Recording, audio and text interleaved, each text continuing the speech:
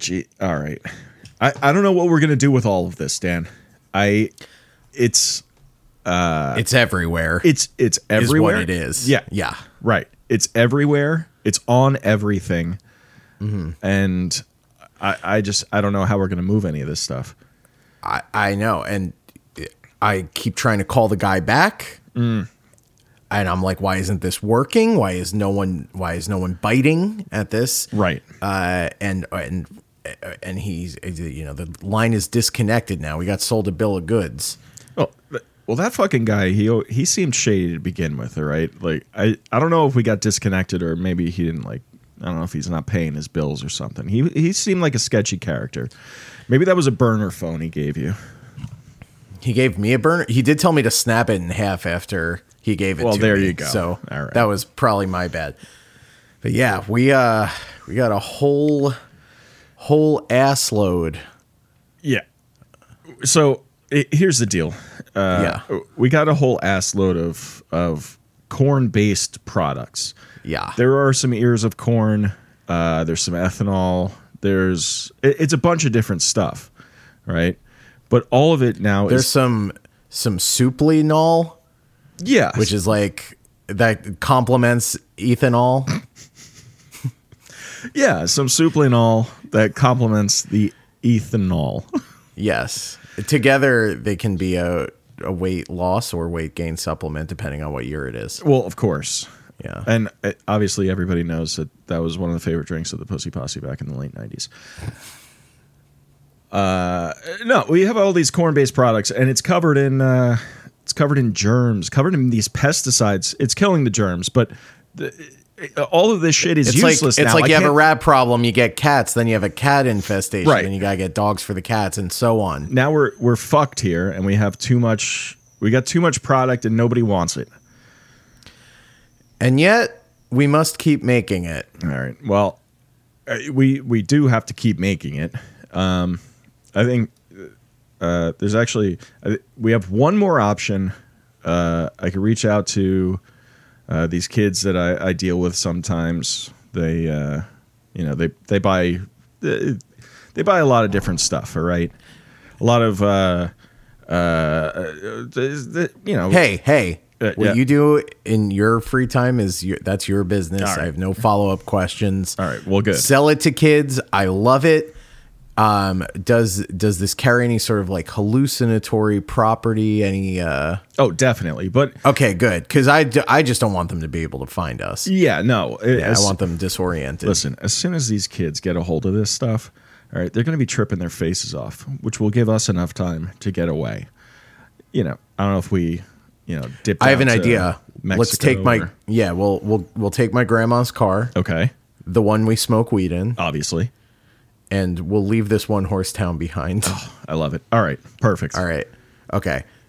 This week on King Me, nothing ever really dies in the corn. This is Children of the Corn 2020.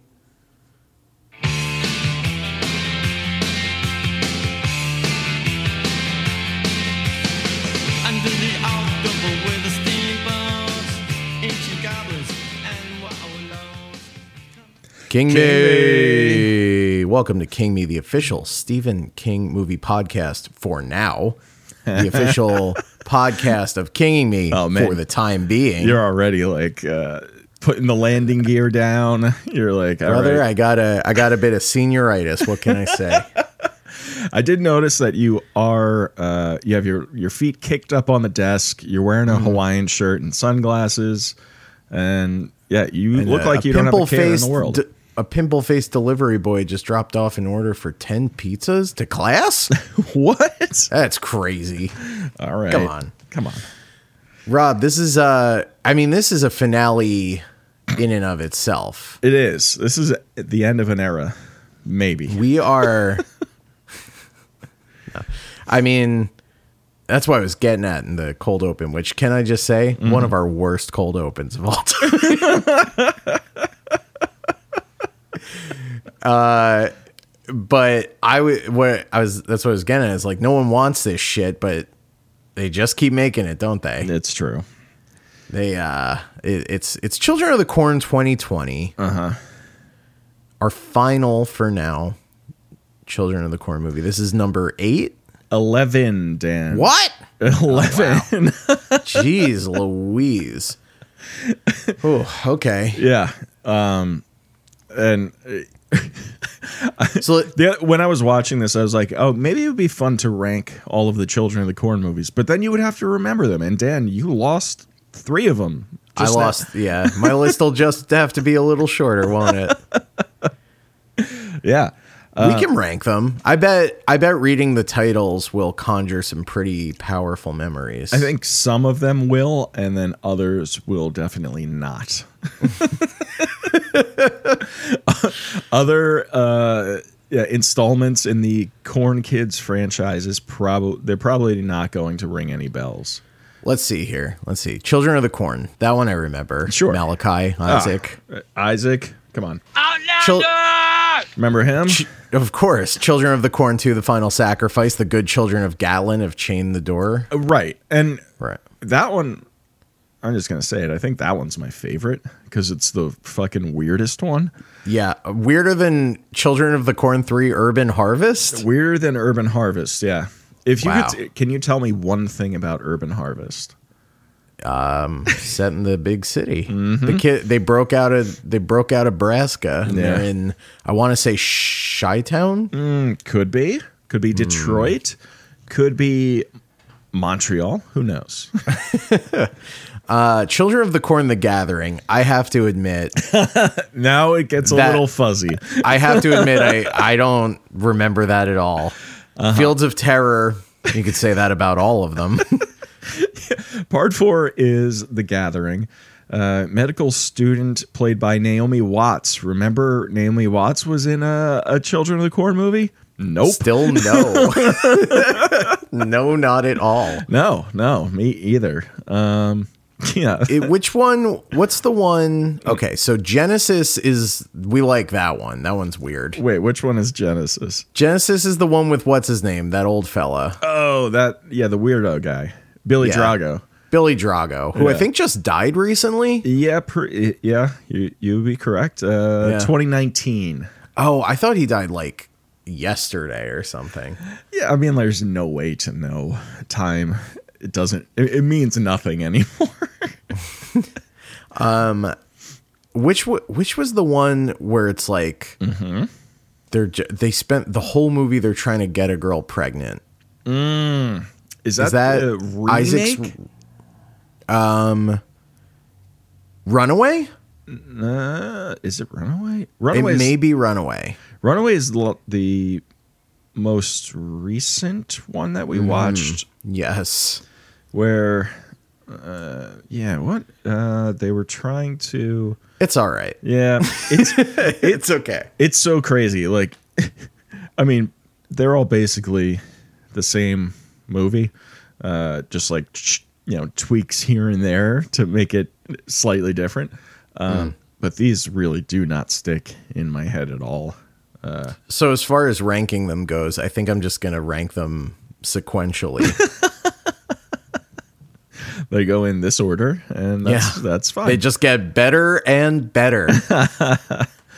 Yeah, remember Isaac's Revenge? Remember when Isaac... He's in it, right? Like Isaac is in that one? Of course, he's got to get his... Well, it's Return. Oh, Return. Also. It's his Return, yeah. Yeah. Imagine if he wasn't in it. His Return. It's like a Waiting for Godot. Waiting for Corn Dough. All right. Corn row. Yeah. Row of corn. Sure. Just free associate. Yeah. All right. Before we get into all of this other corn business, guys, if you like what you hear, why don't you check us out on patreon.com/kingmepod. You can follow us on all the socials. You can email us at kingmepod@gmail.com. Yeah. We are currently fundraising to take a 101 improv class so that the cold opens are better.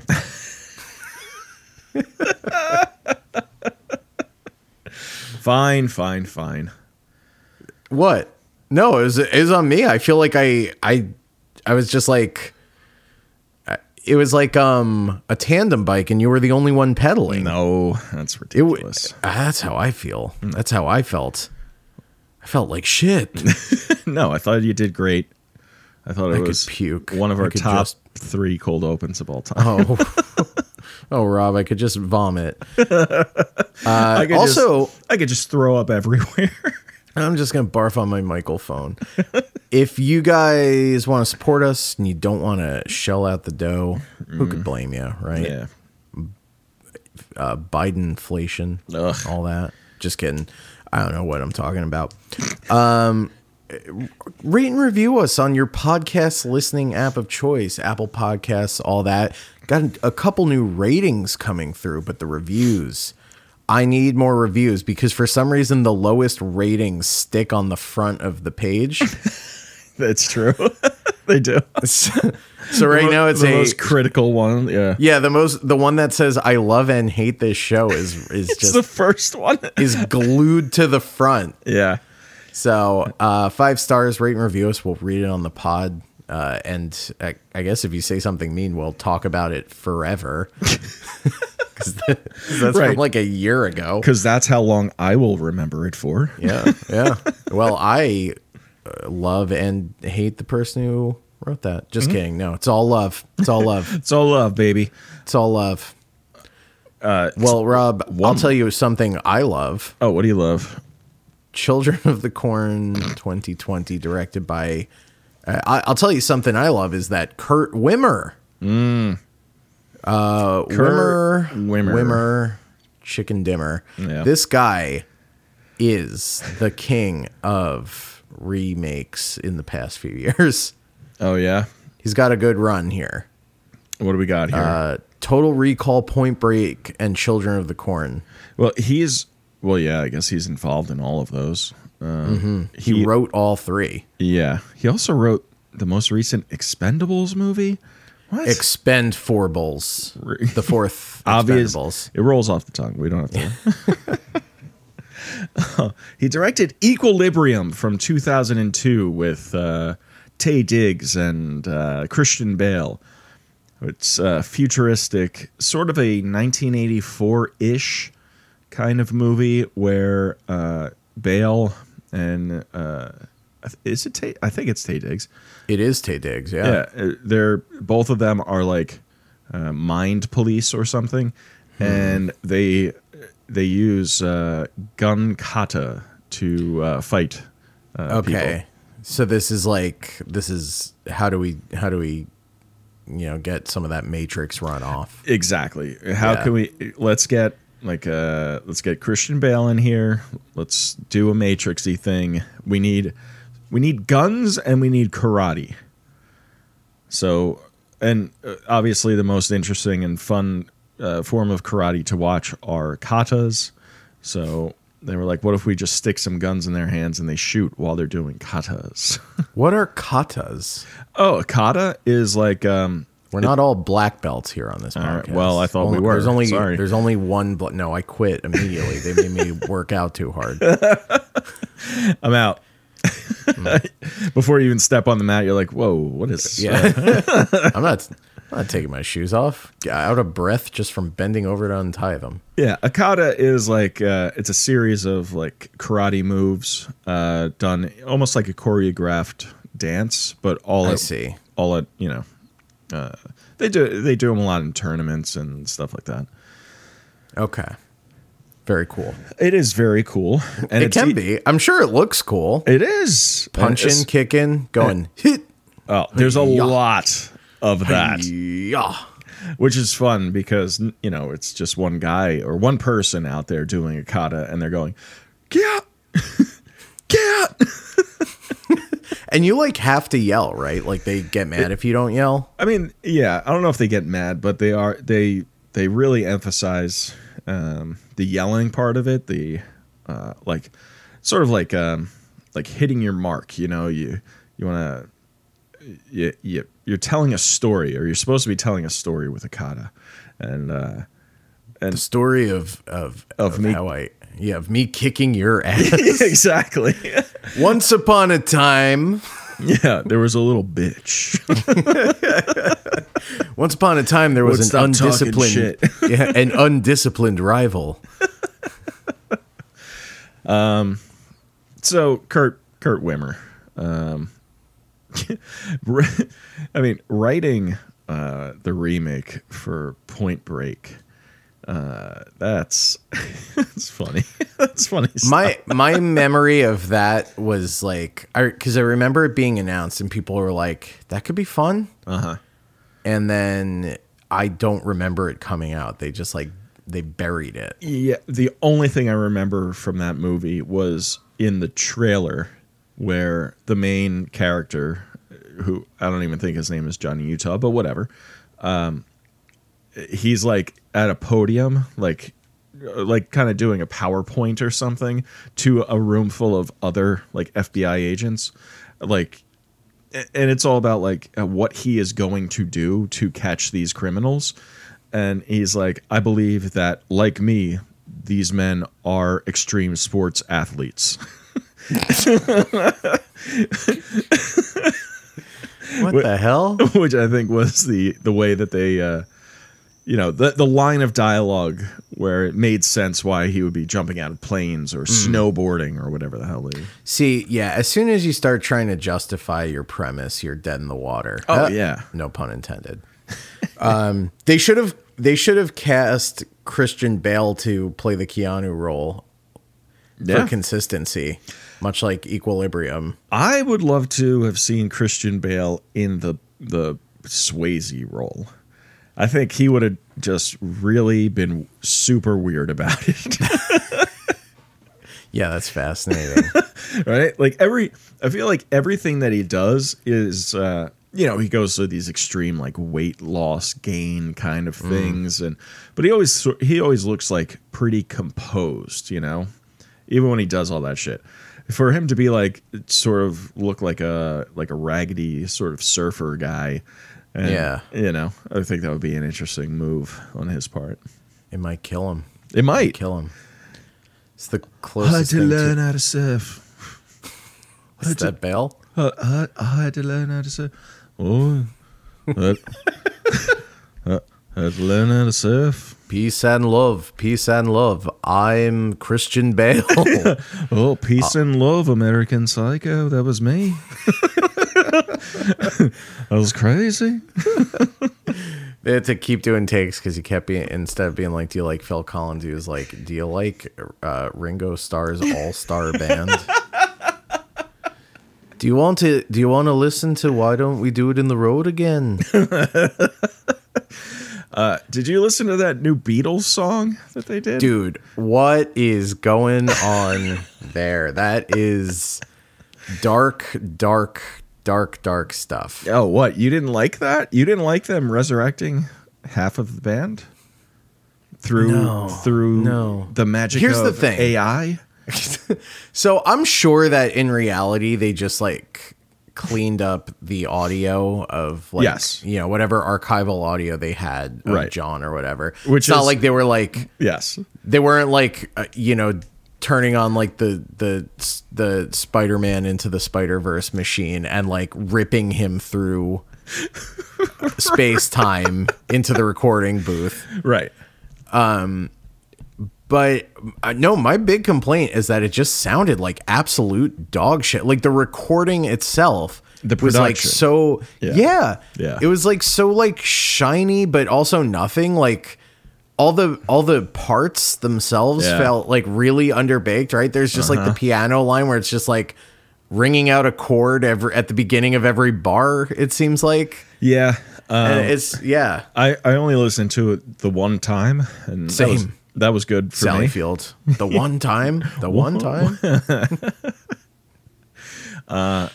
No, I agree though. The whole time I was listening, I'm like, this sounds weird. This sounds like, it sounds like it was made by like a computer. It sounds like artificial that way. Right. It's like when the old neural imaging software where it's like everything would just be made of eyeballs. Do you know what I'm talking about?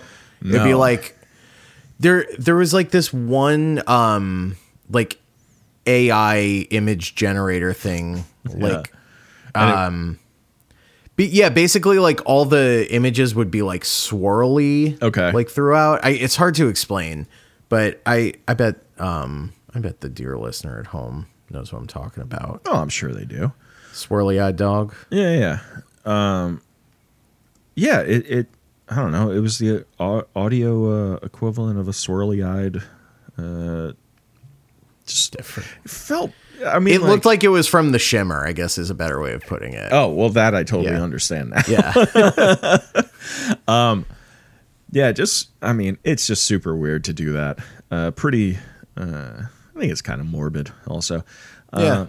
Needless, totally needless. Also, I think we should do it with every dead recording artist and every dead actor start putting them in movies. I heard something where they were going to put James Dean. There was going to be a new James Dean movie, right? Like they were talking about that like a few years ago. Yeah.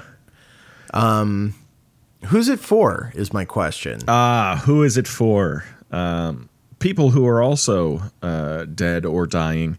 That would want to see a new James Dean movie. Can you do that to me? Yeah. All right. Well, you know what's not soulless though? This film's got a lot of soul, doesn't it? It sure does. It's got some shit to say. Like what? I didn't get any of it. I didn't pick up any of it. There's actually a very social sort of subtle sort of social critique happening here. Really? Yeah. And we'll talk about it. Is this like a metaphor? Kinda. It's not a tight one. I like when like it, because like it's pretty obvious, right? Yeah. But then the characters say exactly what's going on in case you. Yes. You know, someone will get like a long monologue. Yeah. So I don't know. We could just say what we're going to go through the plot and whatever, but the gist of it is all of the adults in this town have made deals and through the years and whatever, and have poisoned the soil and the crops, so nobody can eat the food, they can't sell it, and the town is sort of turning into like this ghost town, right? Yep. And then and their plan is to subsidize the land, and so the government pays them not to grow corn, and which is all well and good for these older people, but what does it leave the children, Dan, for the future? What indeed? This is a movie about accelerationism and how it's good, basically. Okay. I was like pretty bought in on maybe the first 15, 20 minutes of this. Like, sure. I think that's a good idea. I think being like, so the whole thing with the original, you look at the original Corn Kids, because like, I don't think there's like a canon that runs throughout, probably not even between like the first, like once you get to like the third one, probably it's. Yeah. Besides there being Corn Kids, besides there being, He Who Walks Behind the Rose. He Who's Groot sometimes. Who is sometimes. That was very disappointing, but, yeah, no. So like you look at the original, and what's spooky about it is like this town has been made derelict by these kids who are like religious fundamentalists. Right. And that all makes sense for the time. Like it's actually, as I'm saying it, it's like the Salem's Lot thing. It's like this pernicious sort of just like viral force like runs through the town and destroys it. Yeah. I think this is a cool update to be like, well, what if the town is, it's like a not post-industrial, but you know what I mean? It's like a post-environment. Yeah, right. It's like what we've already seen that. Like we're past that being the scary thing, because like it happens and people still like live in towns like that. Sure. So that's kind of cool, and just like the idea that like. I mean, I think it's like a pretty astute observation. It's like there's like all the meaning has been kind of rendered out of life, and like, yeah, what does that leave kids to do except like sort of Lord of the Flies type shit? Sure. Yeah. I agree with you. I think that the initial premise, like you said, like the first 15 or 20 minutes when everything is sort of like, you know, laid out, what we're going to be doing here is interesting. I'm going to say it's the most interesting take that a Corn Kids movie has had in a really long time. Mm-hmm. You know, like most of the time it's just like, meh, the corn is the corn is God and all that stuff. Right. It's been 10 movies of people being like, well, what if the corn was God? And, you know, like, basically, this movie kind of stops being interesting as soon as the action starts. Like once they do the show trial for no reason, then I'm like, this is for the parents or for that. Yeah. Like once we get into that, I think I'm out. I think you're right. I think that's when things start falling apart. I think that's when the budget starts really showing. Yeah. Now here's a question. Yeah. Would you have liked it? So there's a thing set up in the beginning where Bo, our protagonist, is talking about how the fungus growing on the corn can cause like hallucinations. Totally. Would you have been okay with that payoff actually paying off? Because there's the fake out where that almost happens. There is the fake out, right, where that almost happens. I was hoping that they were going to do something with that, instead of nothing at all, which is what they did with that idea. They really did the worst possible thing, which was just have a terrible CGI monster that you see in plain view a lot. It's way too much. Much. Yeah. Like if it were all like, again, like in the opening sequence when she like sees out of the corner of her eye, like the corn kind of like it like slithers or snakes or something. Yeah. Mm-hmm. Like something subtle happens, and that you're like, all right, that's cool. I kind of like where we're going with this. Yes. And I feel like thematically, isn't that just like so much more in keeping with what this movie thinks it's trying to say for the first half hour? Sure. Yeah. I mean, right. How, if the pesticides and poisons that they used on the crops, if they were actually causing hallucinations that ended up being, the grown-ups complete downfall, and then, possibly the kids later on. That would have been a take for sure. Yeah. The way that, again, it gets real sort of like, it gets very slow and kind of boring, like way too early on. Half hour, 40 minutes in, and it's like, all right, it shows too much of the maybe minutia of what Bo is like, wants to do a mock trial and all of this other stuff. And you're like, okay, but I think also the actress that plays Bo is really acting. She's doing, who's the, what's her name? From, it's the Nosferatu girl problem where she's always on the verge of tears in every single scene. The Nosferatu girl from Nosferatu. Oh, I'm sorry. Sorry, I did not enunciate. I kind of slurred my words there. Yeah, because we did two Nosferatu movies. We did, yes. But we did two seasons of Nosferatu. A show that we talk about maybe just like seemingly more than anything else we've covered, despite maintaining that it's pretty bad throughout. Totally. You're right, though. She does have a look on her face the same way that she always looks like she's on the verge of tears. Yeah. Which sort of, that if you're always on the verge of tears, then you're like never on the verge of tears. And right. more is more. More is she more. Thinks. Yeah. Yeah. No. It does kind of feel like, I don't know, things don't really ramp up with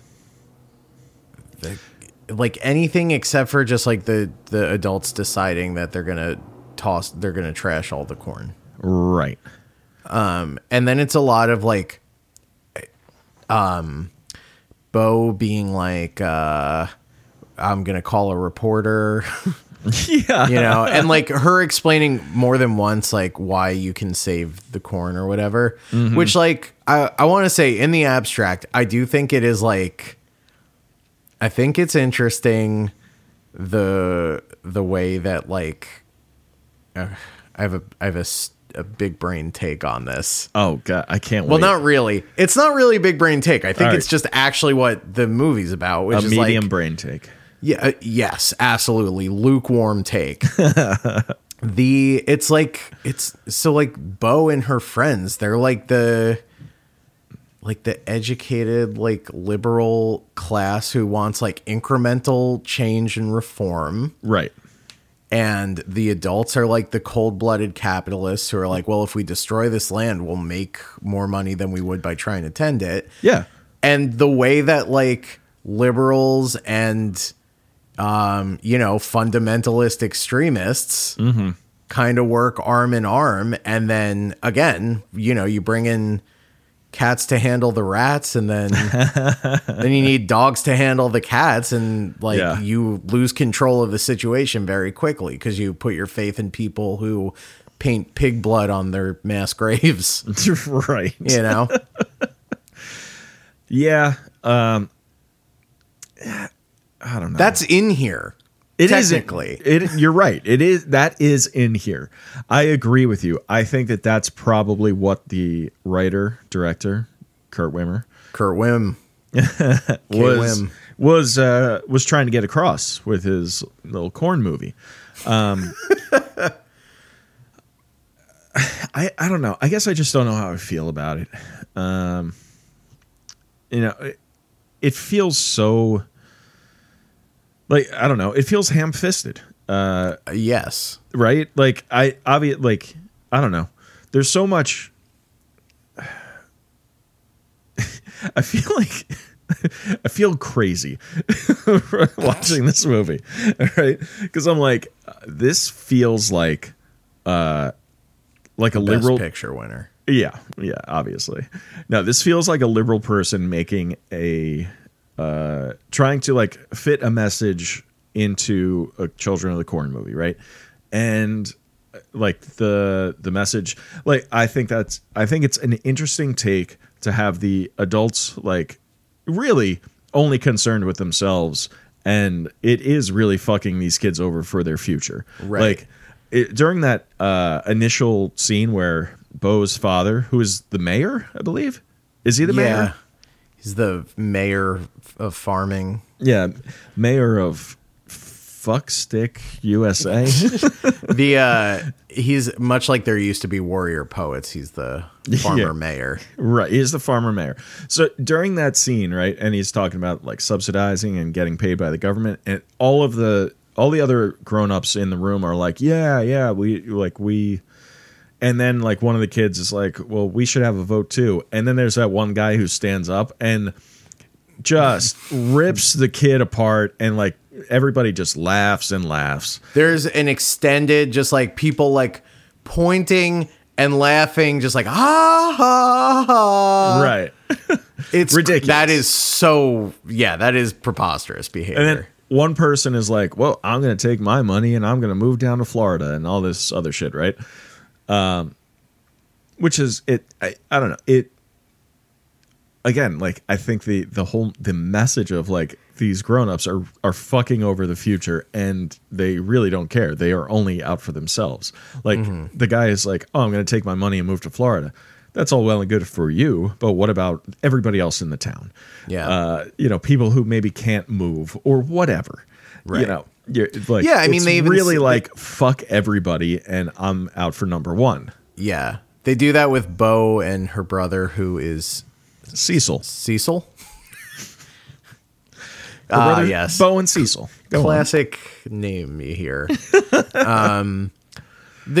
Bo is like 17 or 18. She's like about to go to college. Right. And Cecil's like, you're never fucking coming back. And she's like, well, I'll be back because you're here, and then you'll get out and we'll both get out. And he's like, I can't get out. I'm a doofus. Right.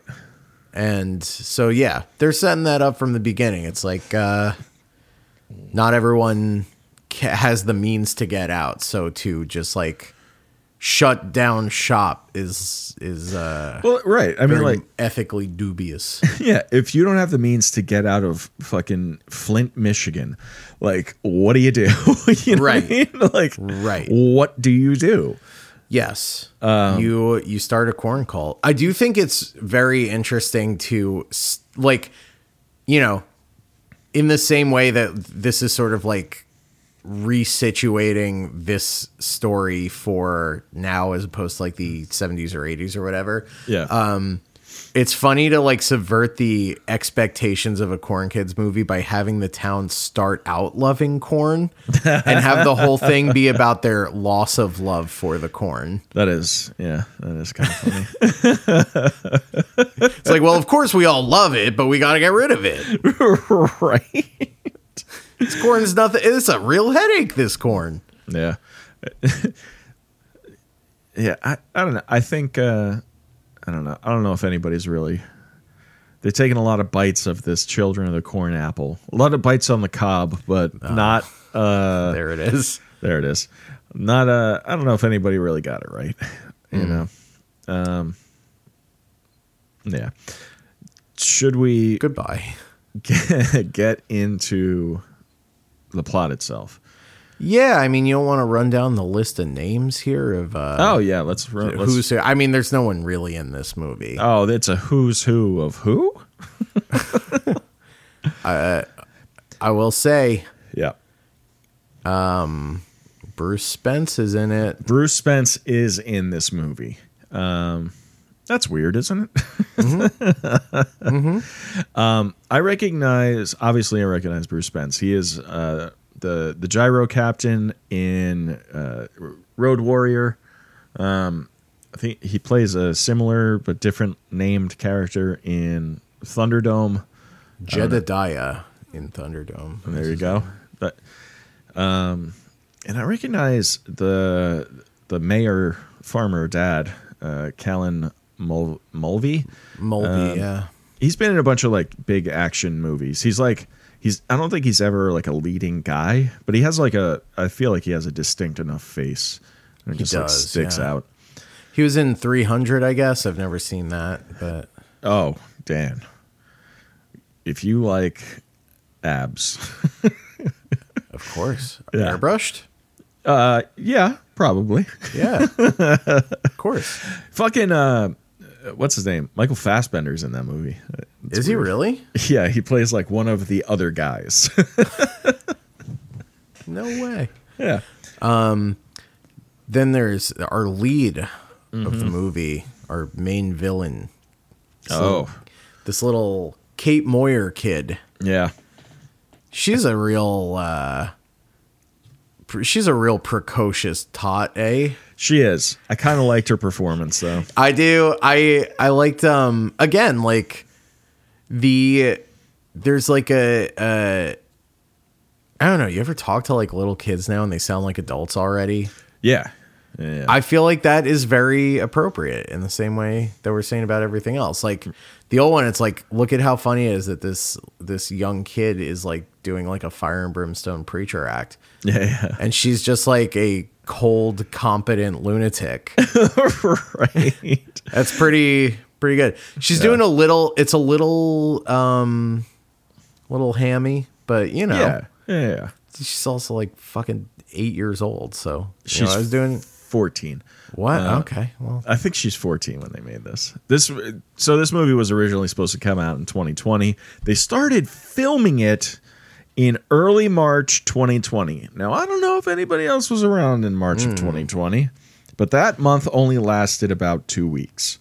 Certain Much like this film, there was an airborne pathogen that yeah, really kind of fucked everyone's day up. Yep. Do you think? And so they started filming, and then it says here that they wrapped up in June of that year, and then it just sat on the shelf for this whole time. And I guess Shudder, the streaming service, acquired the rights, and that's the only reason it got released. Well, I mean, thank God, right? Yeah. Close call. I'll tell you what, I'm glad. I'm glad to have this as our final Corn Kids movie. Like, we know I like that it kind of coincides with the end of the show. Sure. Well, not the end of the show, but the end of the premise. The end of the premise. Right. We hate corn. Sick of it. Sick of it. Secret Window. That was where I turned on it. Yeah. Watching Johnny Depp eat corn with braces. So funny. Yeah. So, these are, and then did you say Elena Camporis? Elena Camporis? One of those two. Krampus? Sure. Elena Krampus? Elena Krampus. If only if Krampus were in this, it would have been no problem. No problem at all. Those kids would have stood no match. Yeah, that's true. Imagine a final fight between Krampus and the corn monster. He who walks behind the rose there. Yeah. Big CGI fuckfest. Dude, that's it. They start having sex in the movies. The movie's over. He who walks behind the rose cannot walk in front of the rose. No. I'm realizing that's my big issue here. Yeah, that is like the whole point. Yeah. Remember and also, in the first one we like Bugs Bunnied underground? Yeah. Remember that? Boy, do I ever. Yeah. That was incredible. Didn't know how good we had it. Elena Camporis, notable for her roles in My Big Fat Greek Wedding 2 and 3. 3. Mm-hmm. Big Fat Greek heads will remember her as Paris. Yeah. You ever watch either of those sequels? No. I saw the first one like when it came out, and that was it. What did you think of John Corbett's hair? Did you like that? Yeah, I liked his hair. Yeah, it's so long. It was so long, and I think it was a real mistake for him to ever cut it. I agree. It's like when Jennifer Grey got her nose job. Poor Jennifer Grey. Walked into the surgeon's office. Jennifer Grey walked out anonymous. More like Jennifer Grey man. Couldn't pick her out of a lineup if I had to. If my life depended on it. Now there's a movie, The Gray Man, that we should talk about. What's going on with that? I don't know. That's a Chris Evans, Ryan Gosling, Russo brothers piece of shit from Netflix. I'd rather not. I'd just soon not. But hey, when I mentioned The Shimmer before, that did make me think we would really feast on an Alex Garland run. Dude. Now, there's a guy who has some big ideas. Big ideas, this guy. He's coming in. Oh, did you see the preview for Civil War? Yeah. It looks pretty good. Was it like the Florida Army or whatever? Yeah. Jesse Plemons. Yeah. Jesse Plemons is like an operator guy with those sunglasses. Yeah. What kind of American are you? I'm convinced it's going to be pretty good. I think it's going to... I like Alex Garland. I think Annihilation is fucking incredible. Yeah. Annihilation is great. Ex Machina is good. And then I've heard... Men is not good, I've heard. Men is very bad. Yeah. And people like 28 Days Later a lot. Yeah. I've never seen it. No, that's a good one. But in general, he seems like a guy who's not as smart as he thinks he is. Yeah, I mean, doesn't it feel like everybody who makes like anything big like that, they're just like, I don't know. You got to take like huge fucking swings to make something interesting.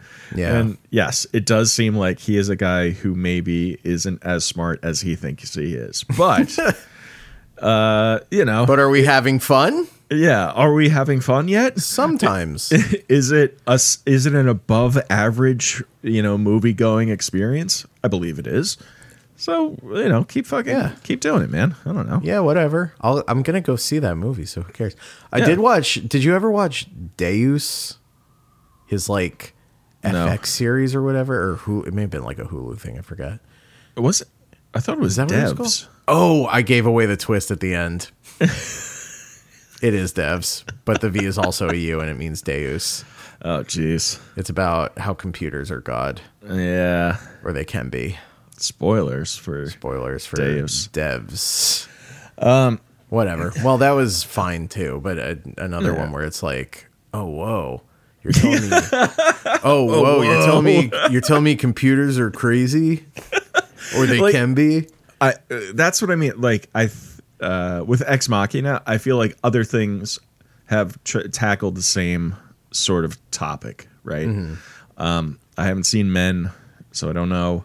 But I thought Annihilation was like an original sort of idea, like the shimmer and the whatever, like all of that, and like the mix of DNA and everything is sort of like just sort of blurring and blending together. And of course, that's an adaptation of a book.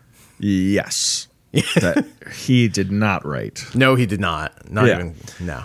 So, but he also didn't he write like what's the other one? He wrote The Beach, right? He did write The Beach, which is another Society Man. Film. It is a comment on society. What if society happened to a beach? What if the worst thing ever happened? Society.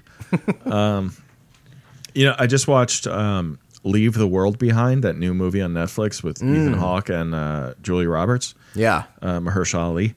Kind of interesting, kind of fun. All about like essentially what if the country was under like a major cyber attack? How fucked we would be.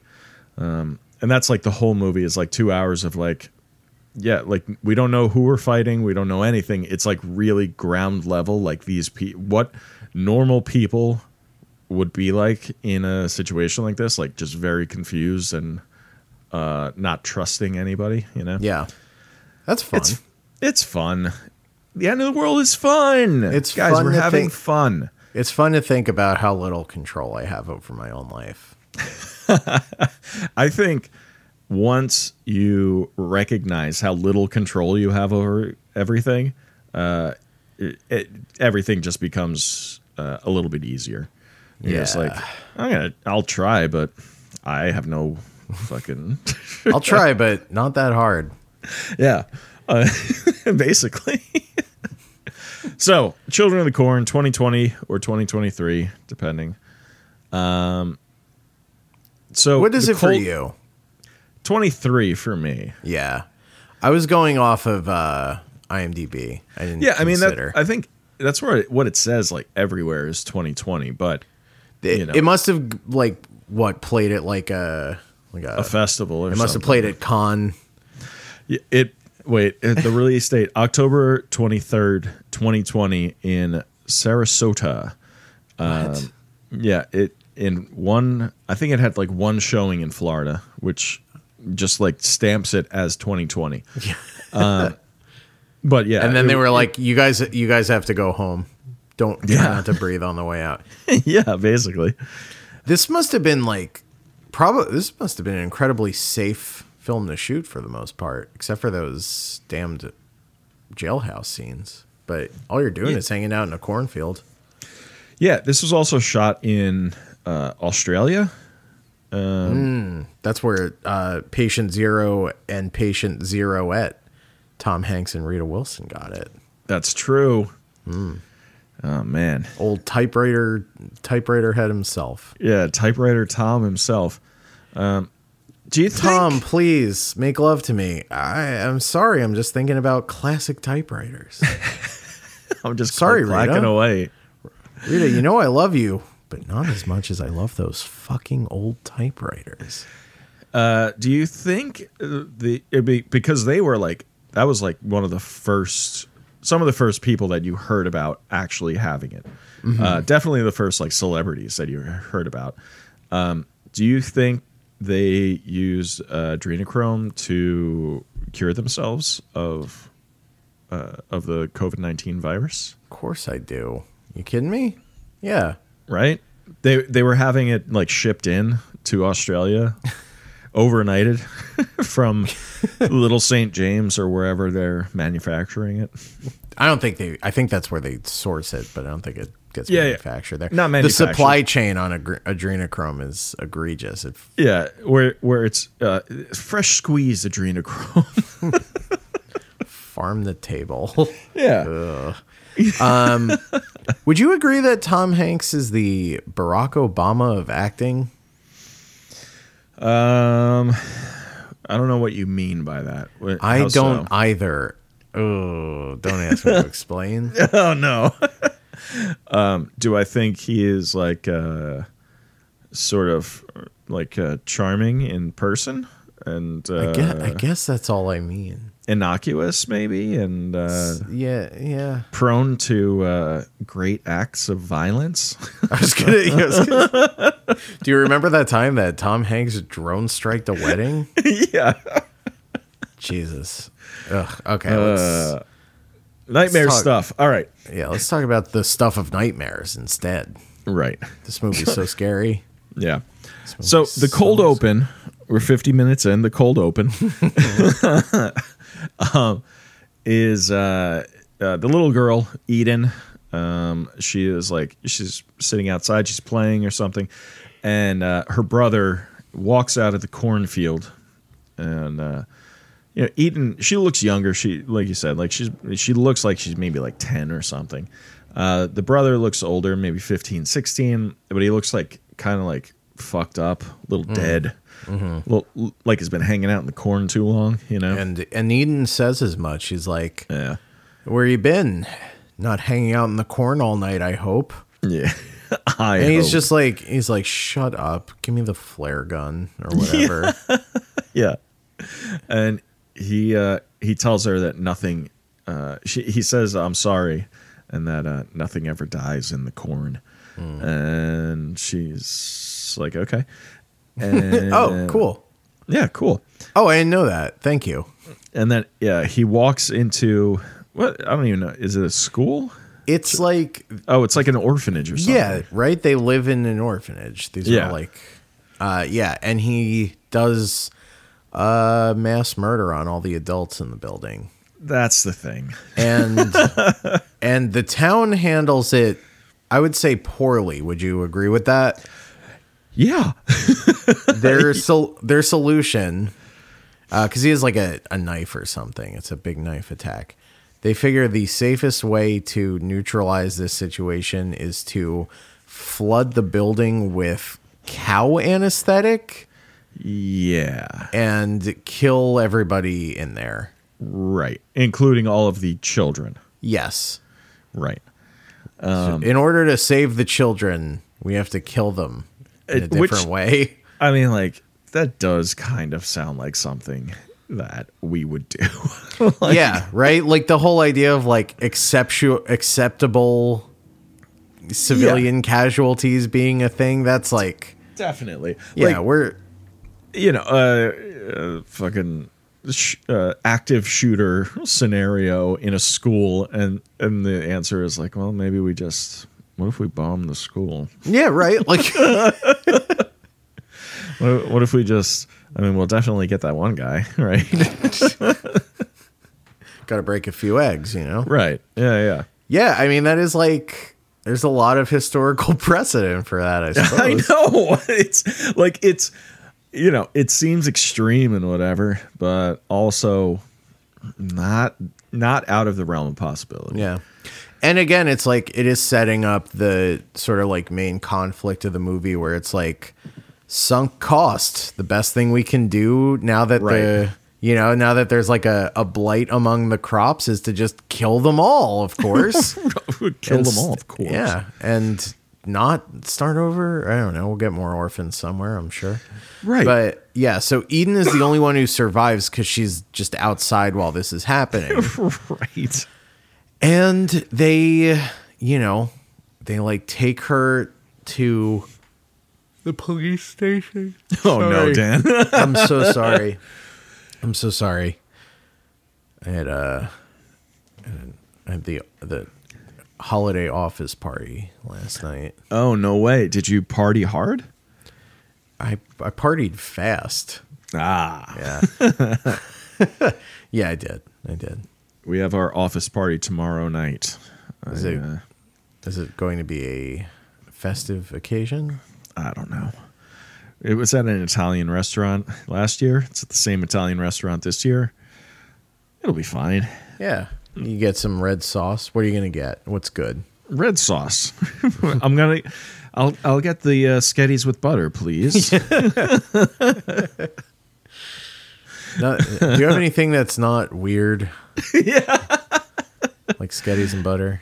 Yeah, I can't pronounce any of these words. Just get me the Sketties and butter, please. I guess I just want plain noodles with butter noodles. Butter noodles. Can you put the macaroni in the bowl and then put the cold butter in the macaroni and then put that in the microwave, please? Put it in the microwave. Can you cook it in the microwave? Yeah, I don't know what scungili is. Yeah. And right? Also, can you get my mom to make it? Because I like how she makes it. Yeah, I mean... Scungili is, I think, kind of gross. Yeah. You like scungil? I don't. It's just too many. It's like, here, eat this octopus, but it's going to be as cold and firm as possible. Yeah, I don't fuck with cephalopods, man. I don't even. I like calamari. I mean, I liked calamari too, but until you found out how beautiful they are. They're so smart. Yeah, I mean, they're so smart. You ever see one open a jar? Come on. Get out of here. I haven't, but I have seen Enrichment Time at the aquarium, and it's enough to make you cry. It is. They know the trainers, or not the trainers, yes, but the caretakers, and they're happy to see. Ugh. You could marry one of those things; it'd be totally happy. Yep. I just assume that one day, an octopus or a squid, one of them is just gonna sort of sit up and start talking and know what's going on, you know. I'm waiting for them to teach me to read sentences from the middle out. Right? That's what that movie's about. Is that Arrival? Yeah, Arrival. Yeah. Yeah, read from the middle out. It's just a different way of thinking where you can see the future. Yeah, you experience time all at once, I guess. Yeah. Sounds like a nightmare, but what do I know? Well, I only got 4 limbs. So, back in the corn. So all of these children are killed. Then it's a small amount of time passes, not very long. And what's it? Bruce Spence, whose name is Pastor Penny. Pastor Penny takes Eden in as I guess he's running the new orphanage or something.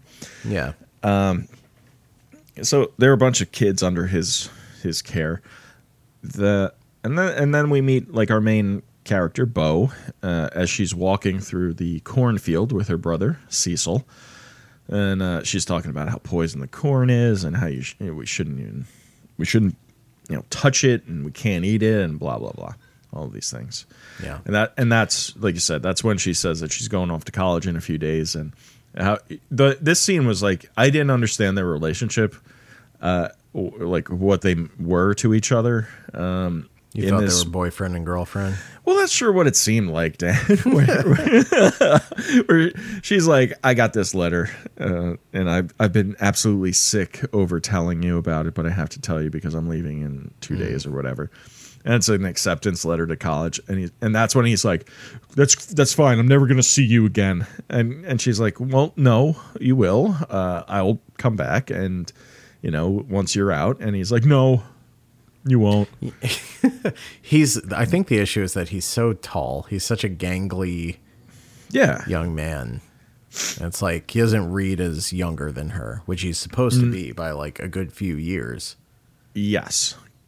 Which you're right. It doesn't read like that at all.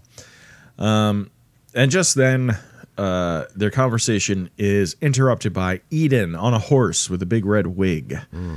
And she... Eden's already going nuts. There's a scene with her and Pastor Penny where he's like, Eden, I'm going to teach you to be a normal little girl. And she's like, no, you're not. Right? No. She's like doing a puzzle or like drawing the Red Queen or something. And she's like, I love the Red Queen because she makes the world exactly as she wants it or something. Yeah. So they see her in the red wig. She's like, I'm being the Red Queen. We're doing an execution. Which I got to say, if you like the Red Queen because she does her own thing, and then you copy the Red Queen, you're kind of a hack. Red hack. Yeah. You're a red hack, Eden. Red fucking hack. But then Cecil and Bo, they sort of follow Eden to this small clearing where there's I don't know if it's a corn silo. I don't know what the fuck the thing is. Yeah, I forget. Maybe like it's vein or something. I don't know. It's like a tall structure. It's a tall structure, whatever. And there are a bunch of other kids there. There's a car in the middle of the field. The car is dumb, right? The car being in the middle of this cornfield, like there's a small clearing, there's this silo thing, and then there's this car. And we find out that like the people that own the property, we meet the kid whose name is Calder. Calder, of course. And Calder says, "Oh, that's my grandmother's car." And they're like, "What's it doing out in the middle of the field?" And he's like, "Stop asking me so many fucking questions, all right?" And it's really just there so Bo can escape later. And I don't know. It just seems like we're setting this up right here, even though it's out of place, but we're going to need it for later. Yeah. But Eden is holding a trial, sort of mock trial or something for this other kid who his dog died because the dog got into some poison. Rat poison, yeah. Yeah, some rat poison. And the kid doesn't seem to be remorseful about it. He didn't like poison the dog. The dog just got into the rat poison. Yes, and Eden is contending that he, like, I don't even know if he watched or he just didn't do enough to help, is what she says. Yeah. So they want to what they want to do is push him off of this structure onto a big pile of dry hay and then light that. Or is it? It is hay, right? Or is I think it's corn. I mean, that makes big pile sense. Of corn, yeah. Dried out corn stalks, and then light that on fire and burn him to death. And Bo's like, you can't. That's like she doesn't put it all together that they're actually like intending to kill this kid. Yeah, and she's just like, no, you can't light it on fire. That's too far. And Eden's like, fine, well, push him off then. Like, she doesn't realize they're at all serious until one of the kids like pulls out a lighter and she's like, you can't do that. There's grain dust in the air, plus like all the pesticides and stuff. Like if you light a fire, it'll all burn. You'll burn. It's bad news. So they don't do that. We will all, just one small spark will light this entire field on fire. And that's the last time I'm ever going to mention that. Yeah. Just keep barring that any in your pocket. Yeah, barring any catastrophes, I suppose. Of course. That kid Calder, him and Bo, they go for like a little walk. It seems like, I don't know, they're friendly. Doesn't seem like he likes her or anything like that. I don't know. I didn't get any like sort of romantic vibes between these two. Rob spent this whole movie trying to figure out if Bo is single. Yeah, I know Bo is afraid, but afraid of commitment, it seems. Well, no, because when this kid Calder dies later, it's shocking, but there isn't like there isn't the same sort of emotional attachment, Right. I think his death is one of the better movie deaths I can recall in recent memory. I think the total unceremoniousness of it is like very inspired. Yeah. Right? Because it's like, I don't know, we're talking about this as like a movie that's kind of about, real stuff to some degree. And I think like, I think we've all considered like, what would you do if you like found yourself in like a bad situation like that? Right. Not like that. Obviously, there's no situation right. like where the kids have taken over the town. But like, right. You're any kind of like mass violence thing, you're like, how would I handle that? Yeah. And this kid tries to be a hero and is immediately humbled for it. Yeah. Yeah, he's like, I'm gonna make a break for it. Yeah, and it's gruesome. It is really fucking gnarly. Like he gets, somebody hits him in the back with a baseball bat, and then another person just cracks him in the face. I think it's with another like baseball bat. It's another blunt object. Yeah, but it just breaks open his face, and like you could see all the bone in his teeth and whatever. His it kills tongue. him. Yeah. It's really, really nasty. It is. Yeah, and you're right. It is like I mean, it's definitely one of the better kills that we've seen on King Me in a while, right? Not a slim pickings there. What about when Mr. Harrigan dies in his chair holding his phone? Oh, that was. I mean, it's such a strong message that they're sending with that. We're all just Mr. Harrigans. This is how we're all gonna go, just dead in a chair, phone in hand. Oh God. Thumb, just the last like electricity running through your body, just like swiping up on TikTok or whatever. Instagram Reels. All my Instagram Reels are so weird because I don't use it a lot. So it's still guessing what I like. The algorithm hasn't figured you out yet. That's right. I'm Mr. Too Damn Mysterious. It's a lot of like people will like fry popcorn in oil, like deep oil. It's gross. I don't know. I get that a lot. That's a weird one. Yeah. Anyway. Yeah. So they have this afterwards. They have this town meeting or whatever. The adults, right? We talked about it, where the mayor, Bo's father, proposes this whole government subsidy thing, and everybody is way on board with it except for the children, who are like, "You can't do this to us," and they're like, "You don't have a voice. You don't count. Why would I'm big, you're little." Yeah, basically, and like, I'm smart, you're dumb. They Matilda their asses. They do. Which is all. I mean, I don't know. I really like this. As like sort of silly as the whole pointing and laughing at the kids was. I was like, yeah, this does feel very like current, with the message of being like, these older generations just being like, well, fuck you. You don't count. You don't have money or a vote. Like, you don't count. And everybody's like, all right, well, you guys are going to be dead soon, and we're going to be left here, so we do count. Yeah, right. And it's like, even in that earlier scene with the pastor and Eden, the way he's talking to her, like she's like a little dumb baby. Yes. And again, like we talked about how she performs this part, she's just like very smart, very aware.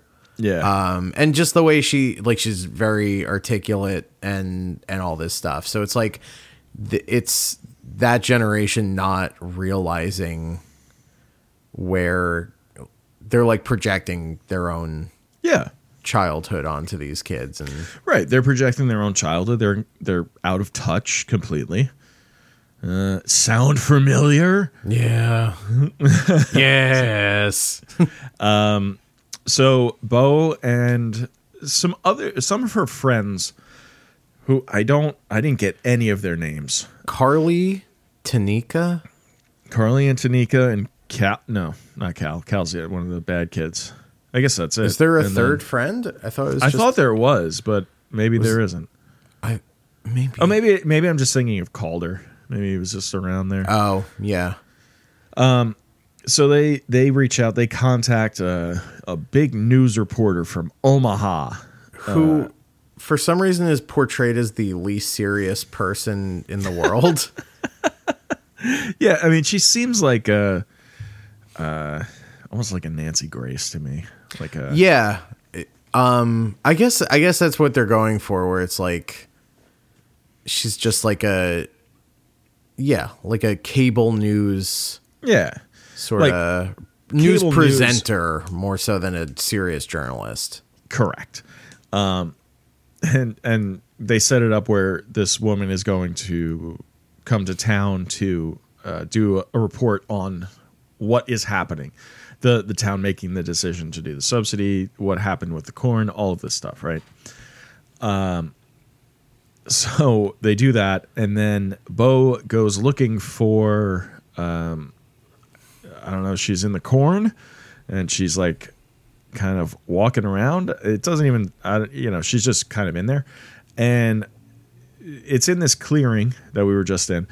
And it's just a big hole. It looks like they're about to build a swimming pool in this hole. Mm. And they have a pig that has been sliced open and the blood is draining into a bucket. And they are painting the roots of the corn with pig blood. Yes. Sure. Yep. You're right. No. And all true. There's like 15 of these kids all painting the roots of the corn. I don't know. Do they ever does anybody ever say, like, besides, what's her face saying she likes it painted red or whatever, but like, yeah. I think it's just the idea that like the corn requires blood. Like a sacrifice must be made. Yeah. Mm-hmm. And also it's giving Lord of the Flies, which seems very important to Kurt Wimmer. Yeah, it is giving Lord of the Flies. So later that night, Bo comes up with this plan. She asks Cecil to help her, and the plan is to have a mock trial, to put her father on mock trial for crimes against the town or something like that. Yeah. And she asks, when she finds Eden painting the roots there, she asks Eden if her and her minions could round up the other adults, say that, tell them that there's a meeting at the rec center or whatever, and to gather up everybody at 10 o'clock tonight. And she's like, no one bats an eye. Yeah. Bo does not. I mean, Bo may be afraid, but she's also unfazed. Yeah. Right? It's like this, the frickin' execution, right? They're going to execute that boy.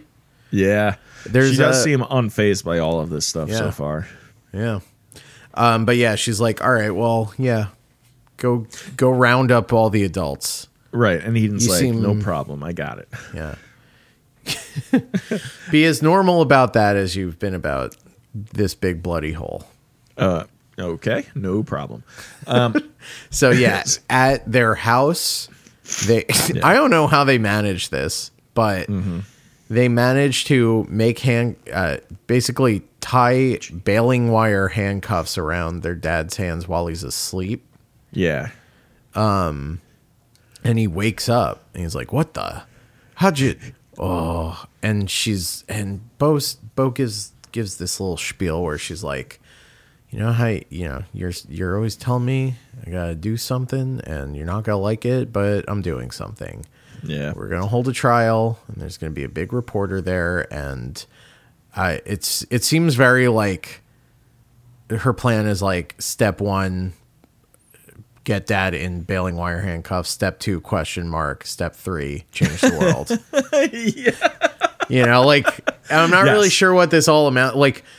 What does this spectacle amount to? Yeah. What's this doing for the world famous journalist Sheila Boyce? Right. And I skipped over it, but when Bo asks Eden to round up the adults, she also tells her that this reporter is going to be coming into town. So can you have, somebody out like on the outskirts of town ready to meet her and like bring her in? And don't knife her, please. Yeah. Don't use her blood to paint the roots of the corn. So Bo gets her father and her mother in the in the way back of the station wagon. Real quick. Sure. What is up with the way they handle the mom? It's so weird. How she doesn't really have lines until she's being buried alive. Or a face until she's being buried alive. Like, yeah. When we meet her, this is like a little throwaway plot line here, but the kids, Bo and Cecil are like walking home and they see their mom get into a truck with some himbo. Yeah, I forgot about that.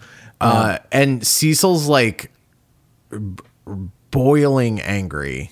Yeah. Right. The mom looks like she's having an affair out in the open too. Yeah. She's like in the gold Nebraska sunlight. She's just, she's really getting her groove back. She's wearing like a really nice sundress and she's like just laughing and like, hanging on the like the passenger window of this truck. Yeah. And then she gets in and both kids are like, "Meh."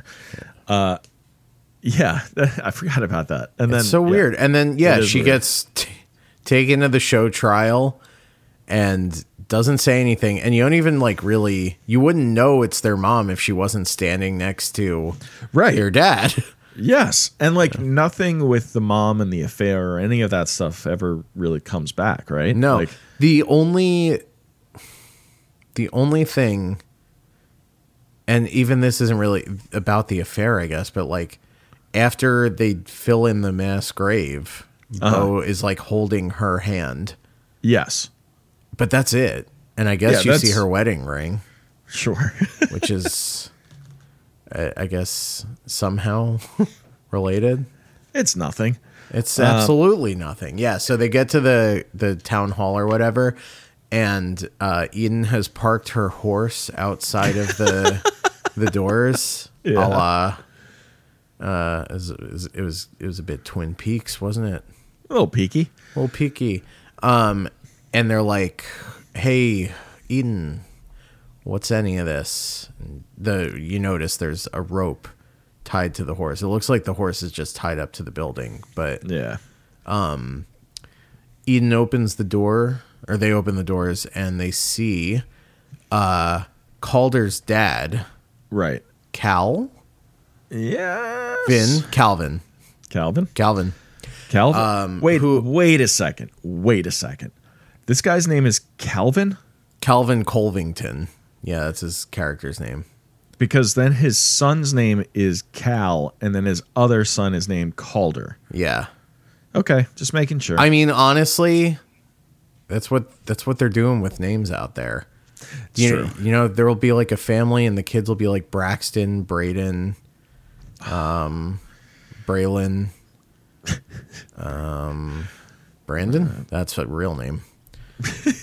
Well, let's go, Brandon. So he's hanging. He's got a noose around his neck, and he's tiptoes on a stool, just barely getting air. Yeah. What's gonna happen? He kicks the stool over. He's been found guilty. Yeah. And he starts choking, and the kids are like trying to lift him. Yep. But oh, by the way, Calvin is the one who sort of like led the charge against Eden and like was he was the one mocking, dressing her down, and yeah. For just taking cheap shots at a little kid. So yeah, he's like strangling, and then Eden starts walking her horse away from the building, and the noose, he starts like rising up through the drop tile ceiling. And she has some little crack where she's like, "Not so funny now, am I?" Yeah. Who's laughing now? Colvington. Colvington. Yeah. So Calder is very upset. Eden, again, I think the little girl playing Eden is doing a really good job at being like just sort of like a just, I don't know. She's very precocious. She's very like smart. She's like smart enough to pull off all of this stuff. But she also sometimes acts like a kid and does like little dances and shit like that.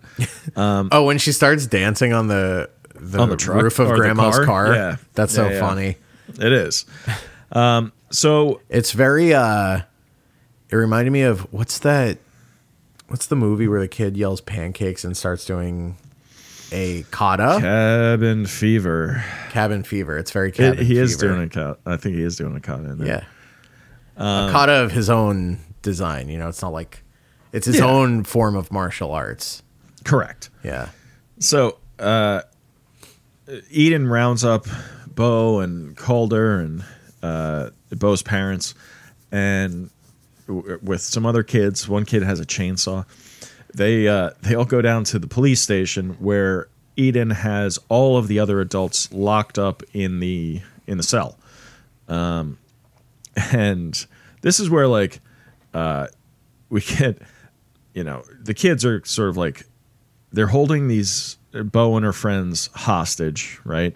They have some sort of plan that they don't, Bo doesn't know what the plan is here, but these kids are doing something.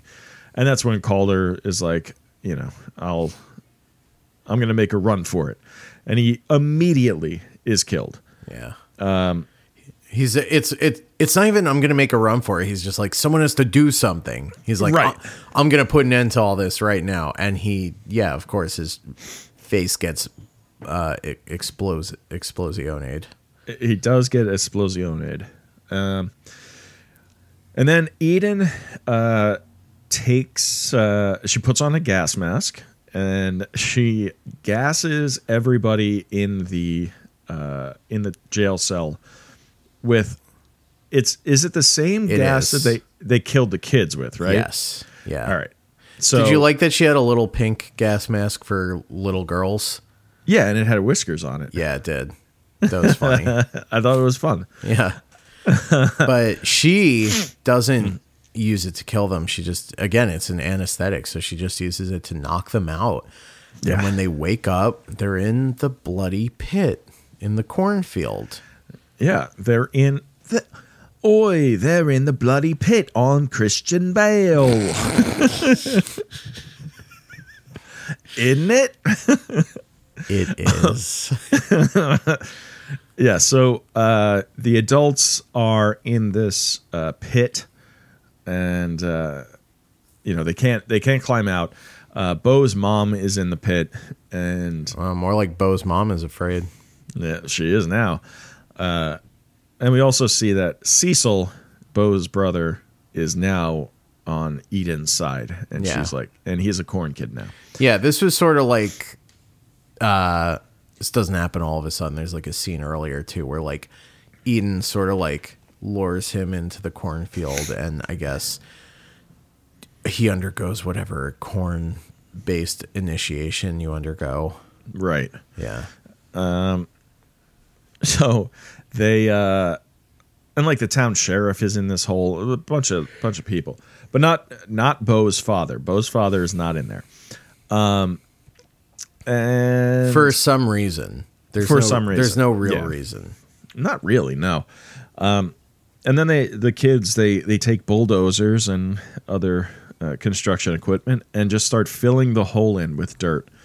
And they kill all of these adults by burying them alive. Very stressful to watch. It is very stressful. They're being buried alive, truly terrifying. Yeah. Add to that the element of like everyone sort of like crabs in a barrel, sort of like climbing over each other to try to get out of the pit. Ooh. Right. Like is that what the blood is for? To make the roots too slick to climb? Maybe that was part of it. I don't know. But that was like hours earlier.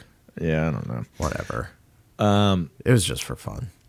There's a scene in season 2 of Fargo where they it's like a similar thing where they have a guy who's like in a pit like that. And they're like interrogating him, and then they end up burying him alive, but under hot asphalt. Oh, and it's just fucking horrifying. Yeah. It just, I don't know. That's the kind of shit that just like sticks with you. So I kind of like the way that they did this though. Like I thought it was, you don't see that in a Corn Kids movie. Most of the time it's like, a sickle to the face, or right. Someone gets an ear of corn shoved through their eye hole. Exactly. This does this much like we were talking about the 2006 Black Christmas versus the other one where we were saying like it's the Yngwie approach, the Yngwie Malmsteen approach of like more is more. Yeah. Same sort of thing where it's like the if we're looking at the first Corn Kids movie, it's like we don't really know what happened to the adults, and now we know it's the most brutal thing you can imagine. Right. And much like Black Christmas 2006, which you can hear us talk all about on patreon.com/kingmepod, a lot of people getting their eyes ripped out. Yeah. Were you surprised to see some of that? Yeah. I was definitely surprised to see that here. Yeah. So Bo, now having seen her mother buried alive, she is afraid. Well, yeah, she is afraid, but I think she sort of realizes the position that she's in, and she's like, all right, I have to join the kids here. Like I have to become a Corn Kid here, and then think of another plan. Yeah. So after they do that, then they go back to the jail cell. The jailhouse or whatever. Right. Where they have acquired one Sheila Boyce, the famous reporter. Yeah, wait, this isn't. We don't see Sheila. She's not in the jail cell, is she? She is, right? Because Eden is like, I'm gonna cut her fucking head off, and Bo is like, don't. I mean, do it, except not here. Oh, that's in a minute here. Oh, okay. Yeah. What actually? So they go back to the sheriff's station or whatever, and this is when they drag Bruce Spence out of the cell, and they start beating him, and then Eden has like a big farm knife, and she uses it to jab out his eyes. And the eye stuff, like the eyes are all bloody, and then like the eyeballs themselves, like you see them like sticking out and like kind of going in different directions. And then Eden like reaches down and she like pulls out, and she like she has like a handful of like eyeball viscera. Pretty gnarly. Yeah. And then they kill Bruce Spence.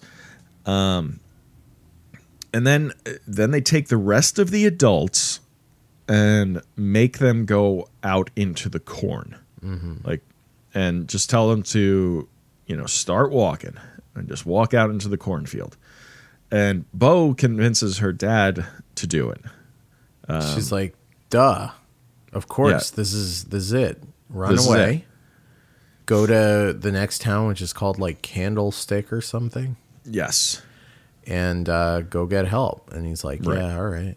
I'm dumb. My idea for fixing the corn was to was just bury it all. So right. why the hell not? That's where the hole came from. That's the corn burying hole. Oh, well, that makes sense. Yeah. So then they go to the town hall, and that's when Eden, Bo has like a knife, and she's like kind of making her way up. It looks like she might like try and make an attempt to stab Eden. Eden like sort of clocks her like up to something. She could tell. So that's when they bring out the reporter, and they're about to cut off her head, and that's when Bo says, you know, we shouldn't do that. We should actually, you know, like we could sacrifice her. Like, you know, we should also send her off into the corn. Yeah. And Eden is like, actually, I have a better idea. Why don't we feed he who walks? They don't say behind the rose in this one. Because he walks wherever the fuck he wants. Yeah, this guy is going for fucking strolls wherever. Yeah. He who gets his steps in, please. don't even get me started. So Bo was like, yeah, all right, that's fine, because I don't believe in this, and I know that guy's not, you know, he who walks is not real. So they bring the reporter to a barn, and they sort of tie her up and like raise her up in sort of a bit of a Christ pose. Yeah, they got her hanging from the ceiling from some sort of farm equipment. Yeah. And this is when, like, you know, Bo, they're like, they're calling for the, you know, he who walks and whatever. And he's not coming, is he? He's not showing up. And Bo is like, he's not real. And Bo is trying to convince the other kids that essentially Eden is like this false prophet.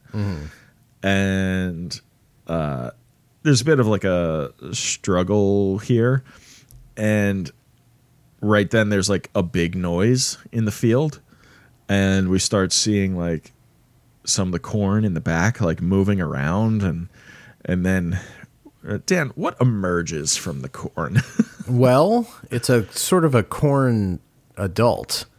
It is a corn adult. It's a big humanoid corn man. He looks like Groot. He straight up looks like Groot. He straight up looks like fucking Groot.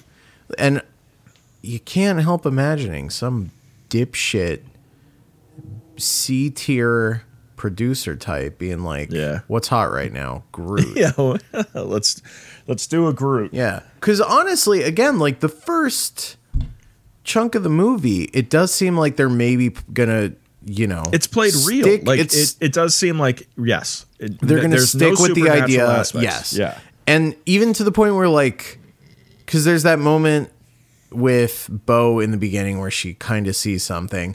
Then there's that other great moment when she's walking home and looks into it, and the corn's just kind of like, it looks like it's like deep into it, and you can just see it kind of like writhing, like what would the word be? Intelligently, I guess. Sure. And sounds like me in the sack writhing intelligently, right?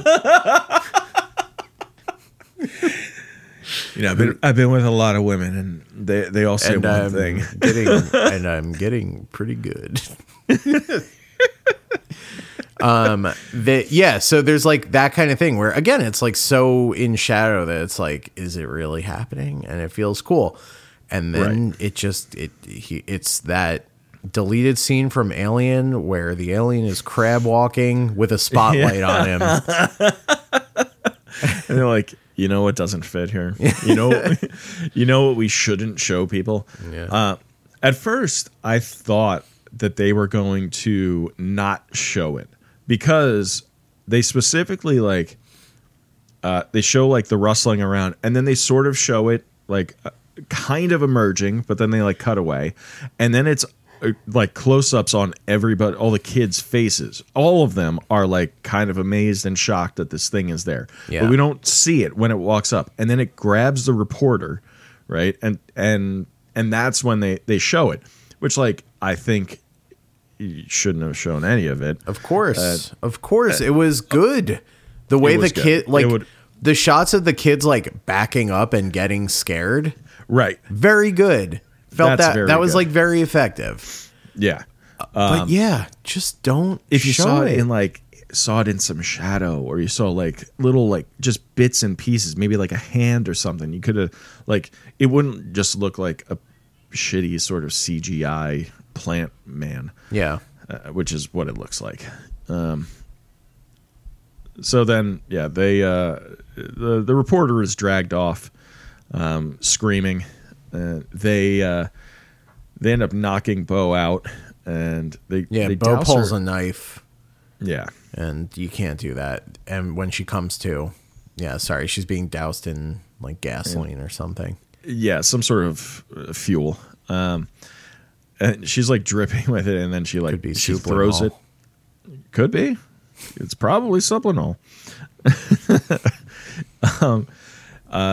So she's able to get away from them. She runs off, and she is the amount of gas that she retains on her body. It's a lot. It's so funny. She runs probably like, I don't know, a mile, and there's still just like a soaking wet trail of gas. Well, yes, there's a soaking wet trail of gas, but also I forgot to mention this. This was another thing that they were like, I wonder if this is going to come back later. When they were doing that little mock trial for that kid with the dead dog, and Calder comes out and he's like, hey, that's my grandmother's car. Like, you broke the window and whatever. And look at this. You even punctured the gas tank, right? Like, yeah, I see. How would you even do that? Like, as a kid. As a kid, and like the way that they were like beating on the car and stuff, like, doesn't make any sense, but whatever. So Bo is running through this cornfield. She stumbles across her dad, who has been turned into a bit of a scarecrow. Yeah, he's a scarecrow. I don't even know what vines, leaves. I don't know. Yeah, corn is is a grass, I believe. So the blades then sort of go through Papa's head and come out the front. Bo, she gets to the clearing where the car is, right? But the reporter is there, and she's still alive, and she looks at Bo and says, "Help me!" And right then she's dragged.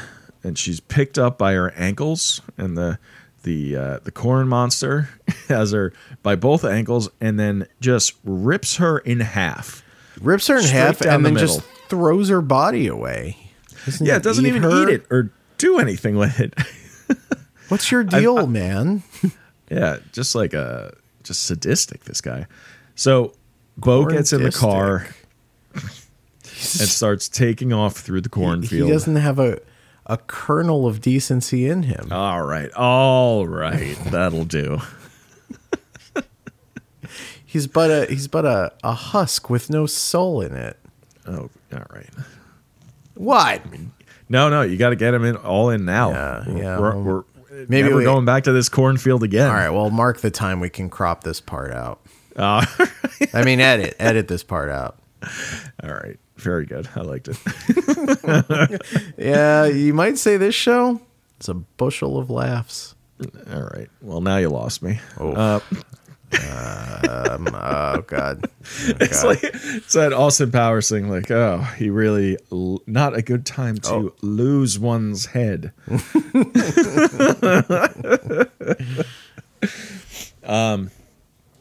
So she's taken off in the car through the cornfield. She gets to the road, and she could either go right back to town or left out of town. And she says, fuck this place. And she goes to turn left, and that's when the car dies. And we find out that Eden is in the back seat. They have this tense sort of back and forth, and Eden climbs up into the passenger seat and goes full Anton Chigurh on her ass. That's what it is. It was never a flare gun. It was always a cattle gun. Yeah, my bad. Yeah. And so she's holding her at cattle gun point, which is stupid because all you have to do is take one step back. Right. Just keep stepping back. Yeah. So they get out of the car and what is it? Like Bo presses the cigarette lighter in the thing. Bo's like, if you're going to kill me, can I just have a cigarette first? Oh, I missed that. I missed that line. Yeah. Because Eden's like, you smoke? She's like, I forget what she says. Not I do now, but some little quip. Picking up the habit or whatever. Yeah. So it's not like it's gonna kill me. Whatever. So she gets out, manages to hold on to the cigarette lighter, and does a pretty cool move. Where she's like, I mean, her line leading up to it is not cool. She's like, did you really think for one that from the second I stepped out of that barn that I wasn't going to soak this whole field in gasoline and then do this, and then slams the lighter down on the ground. Right. Lighting up the... Yeah. Go on, just sparking a trail of fire that leads into the cornfield, and we're blazing. Yeah. Call it 420. Yeah. I mean... she was just soaked with like kerosene or whatever. I feel like she would also catch fire. Also, yeah, the thing she said would happen. Yeah. Also, the gasoline is coming from the car. So I don't know if it's out of gas. I don't know if that's why the car stopped or if it was broken down. I don't know. But the car doesn't blow up. The field catches fire and just starts burning. And there's this barn. It's got barn has some serious napalm or something in it. That's the stuff that they were using to treat the crops. Right, incredibly explosive. Yeah, no wonder it failed. They were putting napalm all over the corn. Right, Agent Yellow, more like. Looked like the opening scene in Apocalypse Now, where they just like blow up the jungle. Yeah. Yeah, so all that explodes, very symbolic, of course. Of course. We see the corn, he who walks, we see him on fire as well, and like burning up and falling apart. Kind of my favorite thing in a movie. Oh, a guy on fire, sure. A guy staggering around while he's on fire, but it's not even real. Yeah. Yeah, then Eden walks into the cornfield. Yeah. The cornfield on fire. And then the other corn kids sort of like show up and they just watch the field burn. And then we cut to, I guess, the next day. And the field is completely, burned to the ground. There's only ash and like, smoldering piles of, whatever. And Bo is walking through it. Yep. Couldn't tell you why. But she comes upon something we forgot to mention, which is this little flower ring that Eden has been wearing the whole time. Yeah. Somehow unscathed. Almost. What? Almost supernaturally so. And then we hear I wonder if Eden is also going to be unscathed. Well... we hear some footsteps, and Eden walks up, and a little worse for wear.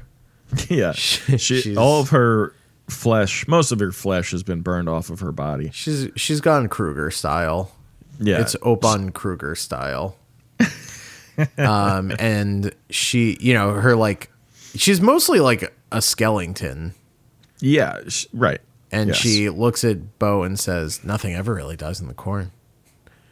Not very cinematic at all. But then she explodes into like corn stalks and blades and leaves and whatever, and attack and wrap up Bo as Bo is screaming, and then it cuts to black and we get credits. I hated that. That was a bad ending, right? That's like really bad. Insanely bad. If clearly they were credits forced 2 minutes earlier, like just as the field burns and the kids just watch it and then the credits play. That's a great ending. That's a better end. That's an ending. Yeah. That's a fucking ending. That's an all-timer. Right. Be like, that movie sucked, but that ending Right. was at replacement level. It was fine. It was fine. It was fine. Yeah. This ending it makes very little sense and is unsatisfying. Very clearly they were like, you guys got to shoot something else. Yeah, This isn't going to work. Yeah, this isn't an ending. You need an ending. An ending is when you give them one last scare. Yeah. I thought that it was going to be a classic Carrie moment where, she wakes up and she's like in the hospital or in the dorm or something, like not in the stupid cornfield. Yeah. The doctors are like, she's huffed too much corn dust. Yeah. She'll never come back. She's going to spend the rest of her life thinking she's a glass of orange juice. But that's it. Yep. That is. That's what it should have said on the screen when it cut to black. It just said, "That's it." That's it? Question mark? That's ellipsis it. And that's it. Yeah, I don't know. I don't think this is the worst Children of the Corn movie that we've watched. It's not really good. There were good aspects. Really good.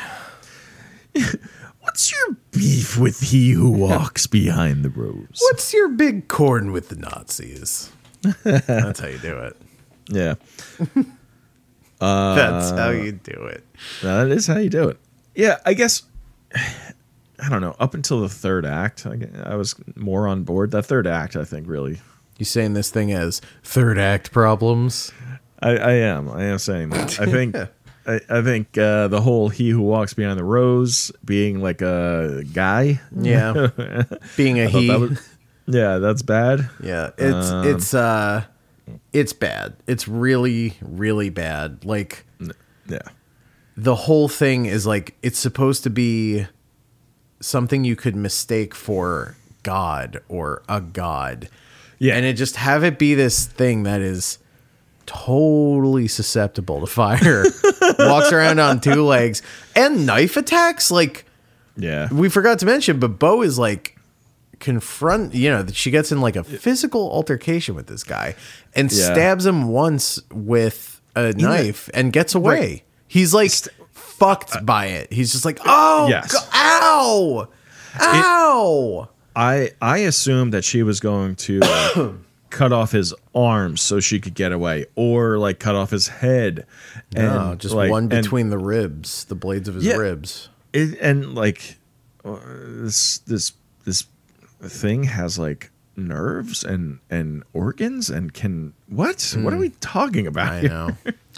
No, everything after we see he who walks behind the rose, I think need to be tuned up, need to be tightened. Would you say that the actual entity of he who walks behind the rose, or he who walks as he's known, sure, is that what hurt your parts? Are we talking Seggies? I think it's time. All right, let's get into some damn segments. Oh, that hurts my parts. Oh, Dan. Oh. I'm going to miss that. No reason that has to go anywhere. Yeah, maybe that could stick around. Yeah, what hurt my parts? I mean, yeah, what hurt my parts the most was the fucking he who walks behind the rose. He sucks. When he rips the lady in half, and it looks so bad. It's like it's like really bad CG. Yeah, it just looks like shitty CG. Yeah, that I think hands down is the worst single moment in the movie. Yes, and that ending is terrible. But at least she was like spooky looking. She did look pretty fucked up. She did look pretty fucked up. You're right about that. Yeah. It's crazy. Like, that's a pretty good effect. And in like daytime lighting too. You know, I know it's not practical. It's like definitely all computer, but it looks pretty good. And they just couldn't do that with the main bad guy of the movie. Right. So, yeah. So, so those two things also hurt your parts. Was there anything else that hurt your parts, or was that it? No, not really. That could be it. I think that's it. All right. So then, but Dan, it wasn't all bad. No. Let's get into our shining moments. This is shining moments. I did like when the guy gets hoisted up through the ceiling.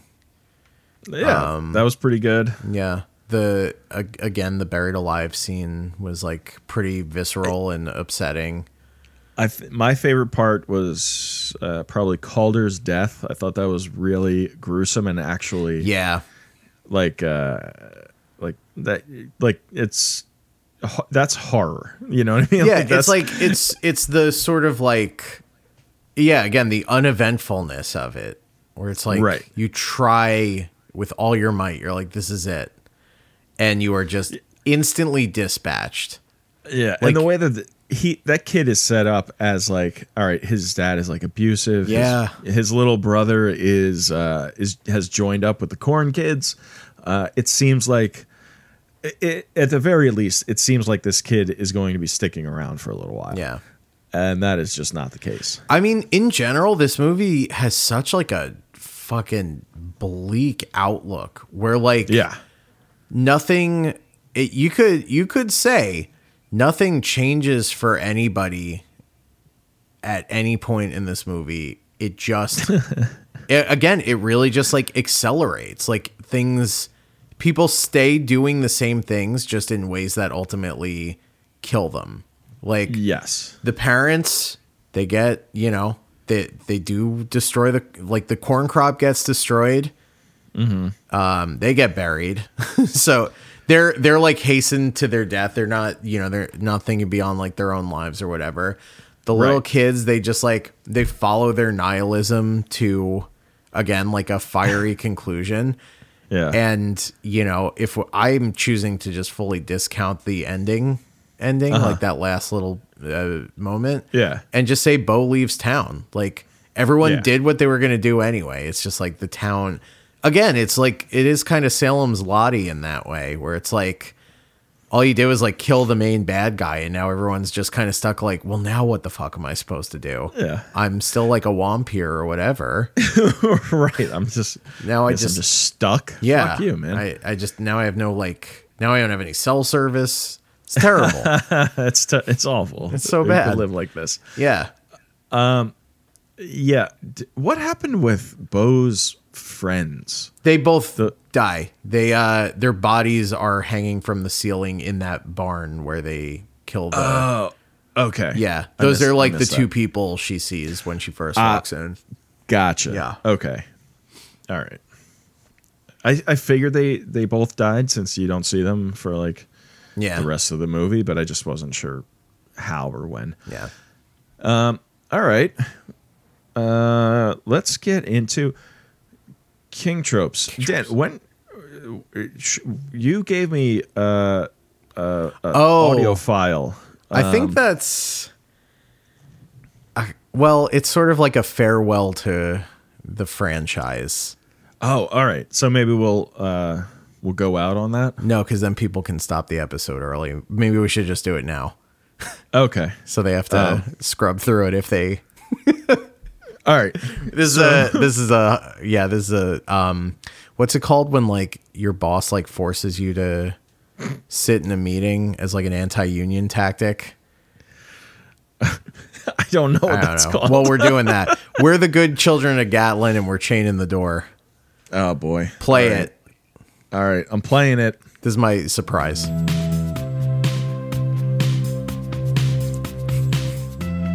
Did this 15 minutes before we started, wrote and recorded. He told me I spoke to God, but it's always corn. I see him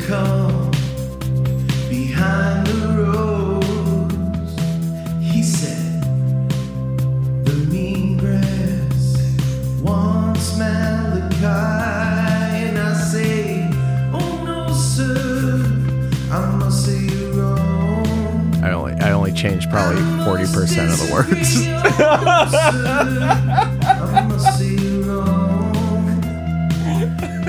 Listen to me, he told me it's time to prove you're pure. I've been there, I've seen this evil being burrow underground. I know what the chorus is gonna be. Yeah. Yeah. Just begin to fall, he said. But don't worry, there's another pre-chorus before that. All right, good. And I say, no, Isaac, I must say you're wrong. I must disagree, no, Isaac.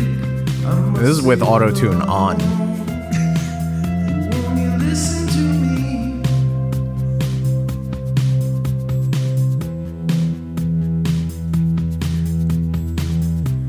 Oh, I thought I cut this bar. Sorry. No.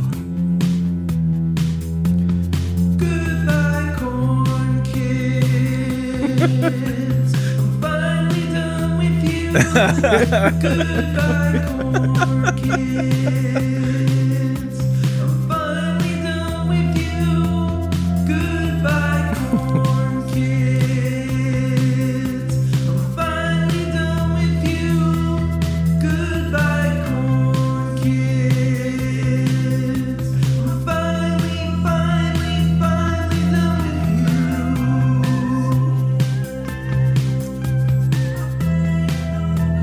And I just want to say thanks to Malachi,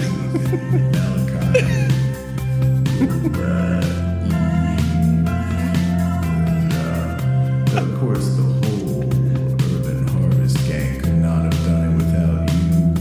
That's right, all the good children of Gatlin out there. It's time to lock the door. Night night. Oh, but that was great. It was after all they've done for us, it was the least I could do. I loved it. I love that song. I think that song is so good. So I realized the issue with doing this as like a parody song is the chorus really jumps out, and like I didn't know how the verses went particularly. I listened to it a bunch of times before, just right again. Can't stress this enough. Right before we started, yeah. That's why I was 5 minutes late, because I was exporting this in Logic. Yeah. That's why I was 5 minutes late, because the song was 3 minutes. And I needed the 2 minutes to write and record it. I recorded it double time and just slowed it down. Yeah. So that's why the timing and pitch seems a little off. It's because of that. It's got nothing to do with me. The lead singer from the Deftones, Chino Marino, he has a side band project or whatever, which is more like electronic, and it's this band Crosses, which they're pretty good. It's like very atmospheric or whatever, but they did a cover of this song, and I mean I've listened to that song several times over the past like few years, and like it's very in my head. So as soon as it started playing, I was like scrambling in my head. I'm like, all right, what's Dan gonna do here? How's he gonna change the words? And I almost did. Well, you know what? I'll save that in case I do it as like our big end of, our big closing of this chapter of our podcasting. Can't call it a career. You make money in a career. That's right. Podcasting endeavor. Yeah, an endeavor or podcasting. What's it mean when you're like imprisoned, but like with that, like Count of Monte Cristo style? Oh, like thrown in a deep hole and and not thought about for your life. It's that. It's that thing. Yeah. All right, so let's do King Tropes. King Tropes. Another song from Dan. Oh yeah. Wow. King Tropes. If you said it before, you just say so. We'll add it to our running list of King Tropes. Whether all the children always evil, Why so many one-liners for people? King wanted to. Why are all the children always evil? King wanted to. Why so many one-liners for people? King wanted to. Why's there always gonna be a greaser? King wanted to. You just need to trust this, guys. Go to Flatline Device. I'd drive a great distance just to die. Just to die. King Tropes. King Tropes. Well, Rob, we got it. Obviously, this is a Corn Kids film, so we got all those tropes. I want to call out a Pig Blood Party. I was just gonna say a Pig Blood. Damn, sorry. Oh no, it's fine. Yeah, draining a pig's blood into a shitty metal bucket. Specifically, like, yeah. I have an idea. Little nod to Carrie. And when I say idea, I mean a trope. Oh, here we go. Having romantic undertones with a person that turns out to be your brother while in a cornfield. Ooh, while in a cornfield, yeah, though, huh? Yeah. What's that one? In the tall grass. Oh, the tall grass. How could you forget? Well, they weren't in a cornfield. They were in tall grass. I can't stress enough that corn is grass. Well, corn is grass. And this grass, and therefore, grass is corn. Yeah. Man, I wish they would have done something more with the hallucination stuff. I know. I wonder if that was the original intent and like something changed, like maybe COVID related lockdown, something. I don't know. I am studio meddling. Yeah, I am certain of it. I think just because, like, again, the like big social capital S, capital M social message of this. Yeah. Like, he obviously wanted to be like, and it was all in their heads, a boogeyman of their own making. Sure. Right? Like, I'm certain of it. And I would have liked it more, I think. Yeah, I'm usually like the whole like, oh, it was all a dream is kind of a cop out. But when it's a hallucination that makes you like, you know, a religious zealot and kills all the adults and stuff like that, that could be interesting. It could. It could. What else? What else? I don't know if I have any other tropes here outside. You know, they're all corn related. Yeah, I guess it's all kind of corn related, isn't it? It's all the same tropes of the franchise, you know. Right. Yeah. But with a killing little adults. Yeah, with a little twist, of course, all of it. Sure. Yeah. All right. Well, that brings us to our next segment. Where was Slimer? We do need a Zydeco version of it. We really do. This is twice now this has come up. It is. Yeah. We need it. Yeah. Dan, did you see any Slimers in this movie? I did not. This movie's so dry. It's so dry. Everything catches fire. It's so damn that's right. dry here. If anything, I saw like Duster. Not Slimer, but Duster. The band Duster. Oh man, do you think in this new Ghostbusters Frozen Empire there's going to be a Duster? An ice, yeah. Or do you think there's going to be an ice ghost? A cool ghost? Maybe wears sunglasses? Same big green smile, big yellow smile. Yeah. But he's like, Yeah. Yeah, but here's the issue. There's already a blue one now named Muncher. Maybe you've heard of him. Yeah, Muncher sucks. Not a Muncher guy? He just eats metal bars and pipes and stuff. He doesn't eat hot dogs. If they have a ghost with glasses, I bet he'll spit fire bars. If anything. Yeah, you're probably right. Give me a beat. You're gonna drop a. No, that's me as the ghost. He's saying, "Give me a beat." So bad. Did you see? Yeah, did you see Slimer? I didn't see any Slimers either. Not a single one. Not a single one. This is where it was Slimer. And that, of course, was Where Was Slimer? Joanno. That's Baby Court. Yeah, I know. Joanno, I'm just a little southern lawyer. I'm just a little southern lawyer in my diapers. Joanno, I would like a 5-minute recess. A 15-minute recess for a nap. A nap in a bobble. Well, Rob, we've been for, I feel like, so when we did the bonus show on Friday, we did something new. Yeah. Are we doing that here? I feel like we should stick, but I'm like, I think this would be an addition stuck instead of a replacement, but yeah. It doesn't have to be a good review. It just has to be a review. So let's set the stage here. Sure. Letterboxd.com. We're on it and we're going to write a review. That's the stage. It's set and now you know. Yes. Yeah. First, let's give it a rating. I rated this 2 stars on my Letterboxd. I think it's a 2-star movie. Okay. I'm never going to watch this movie again.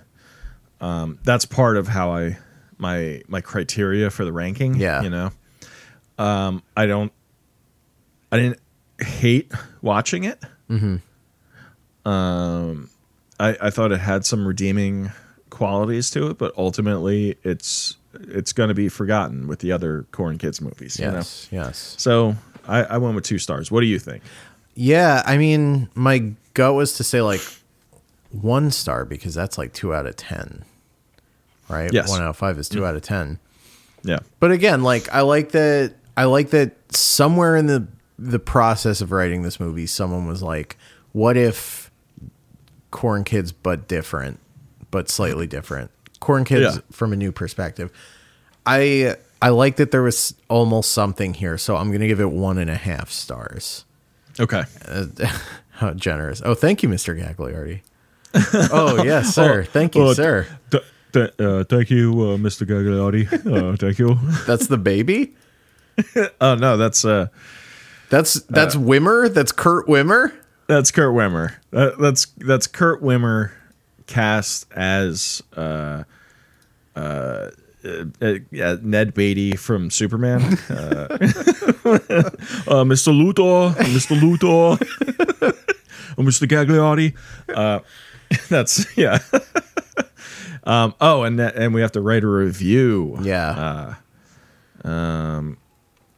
I don't know, Dan. What do you got? You got anything? You got anything cooking? Society is like an ear of corn. The end. No, come on. Maybe. But let's see if we can Chesley Sully Sullenberger this review, this sentence I've started. Society is like an ear of corn,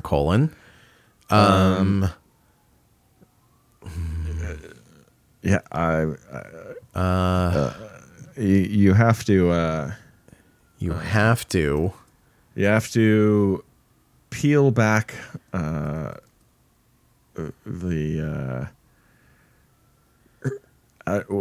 still don't know what those husks. Yeah. You have to peel back the husk to expose the silk.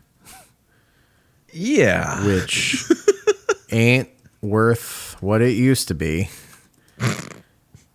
But that's Joe Brandon's America for you.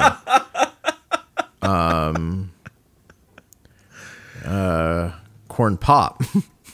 Corn pop. Oh no, Children of the Corn Pop. Ooh. Come on, man. Yeah, hun. How about I like that, hun. Oh no. What's next?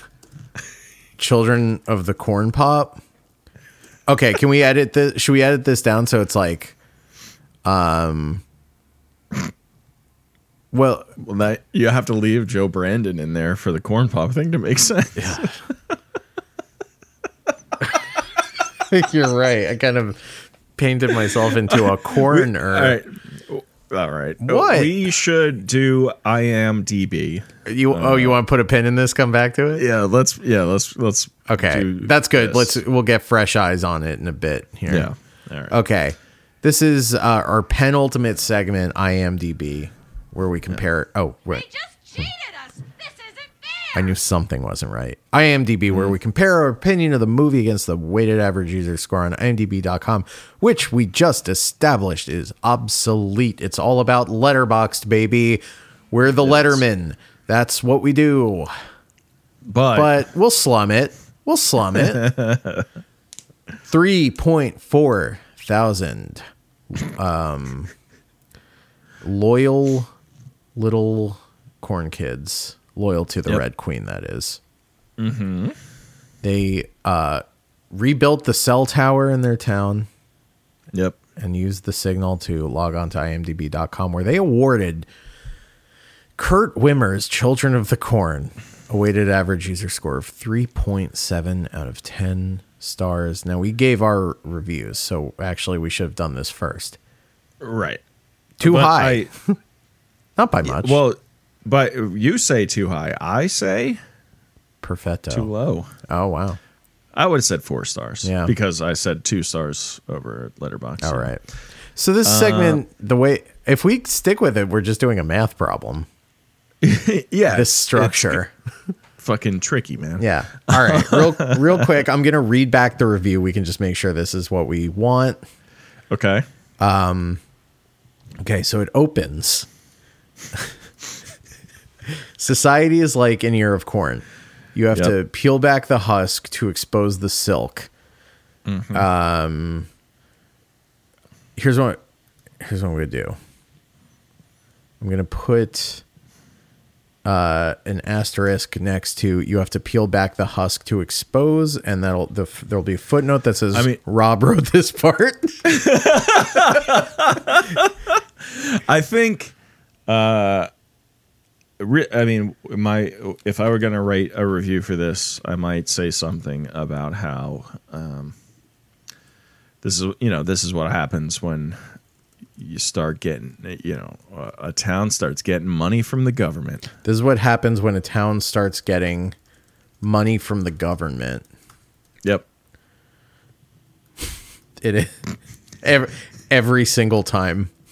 Every single time. Yeah, this is what happens when a town starts suckling at the government teat.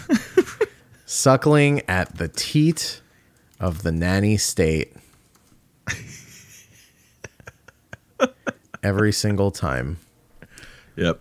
Like fucking clockwork. Can you curse on here? Oh, yeah. Okay. Should I attribute this to anyone? Thomas Paine? No, we're good. All right, save. Yeah. Yeah, Thomas. Alexander Paine. You know what? You want to know something too bad?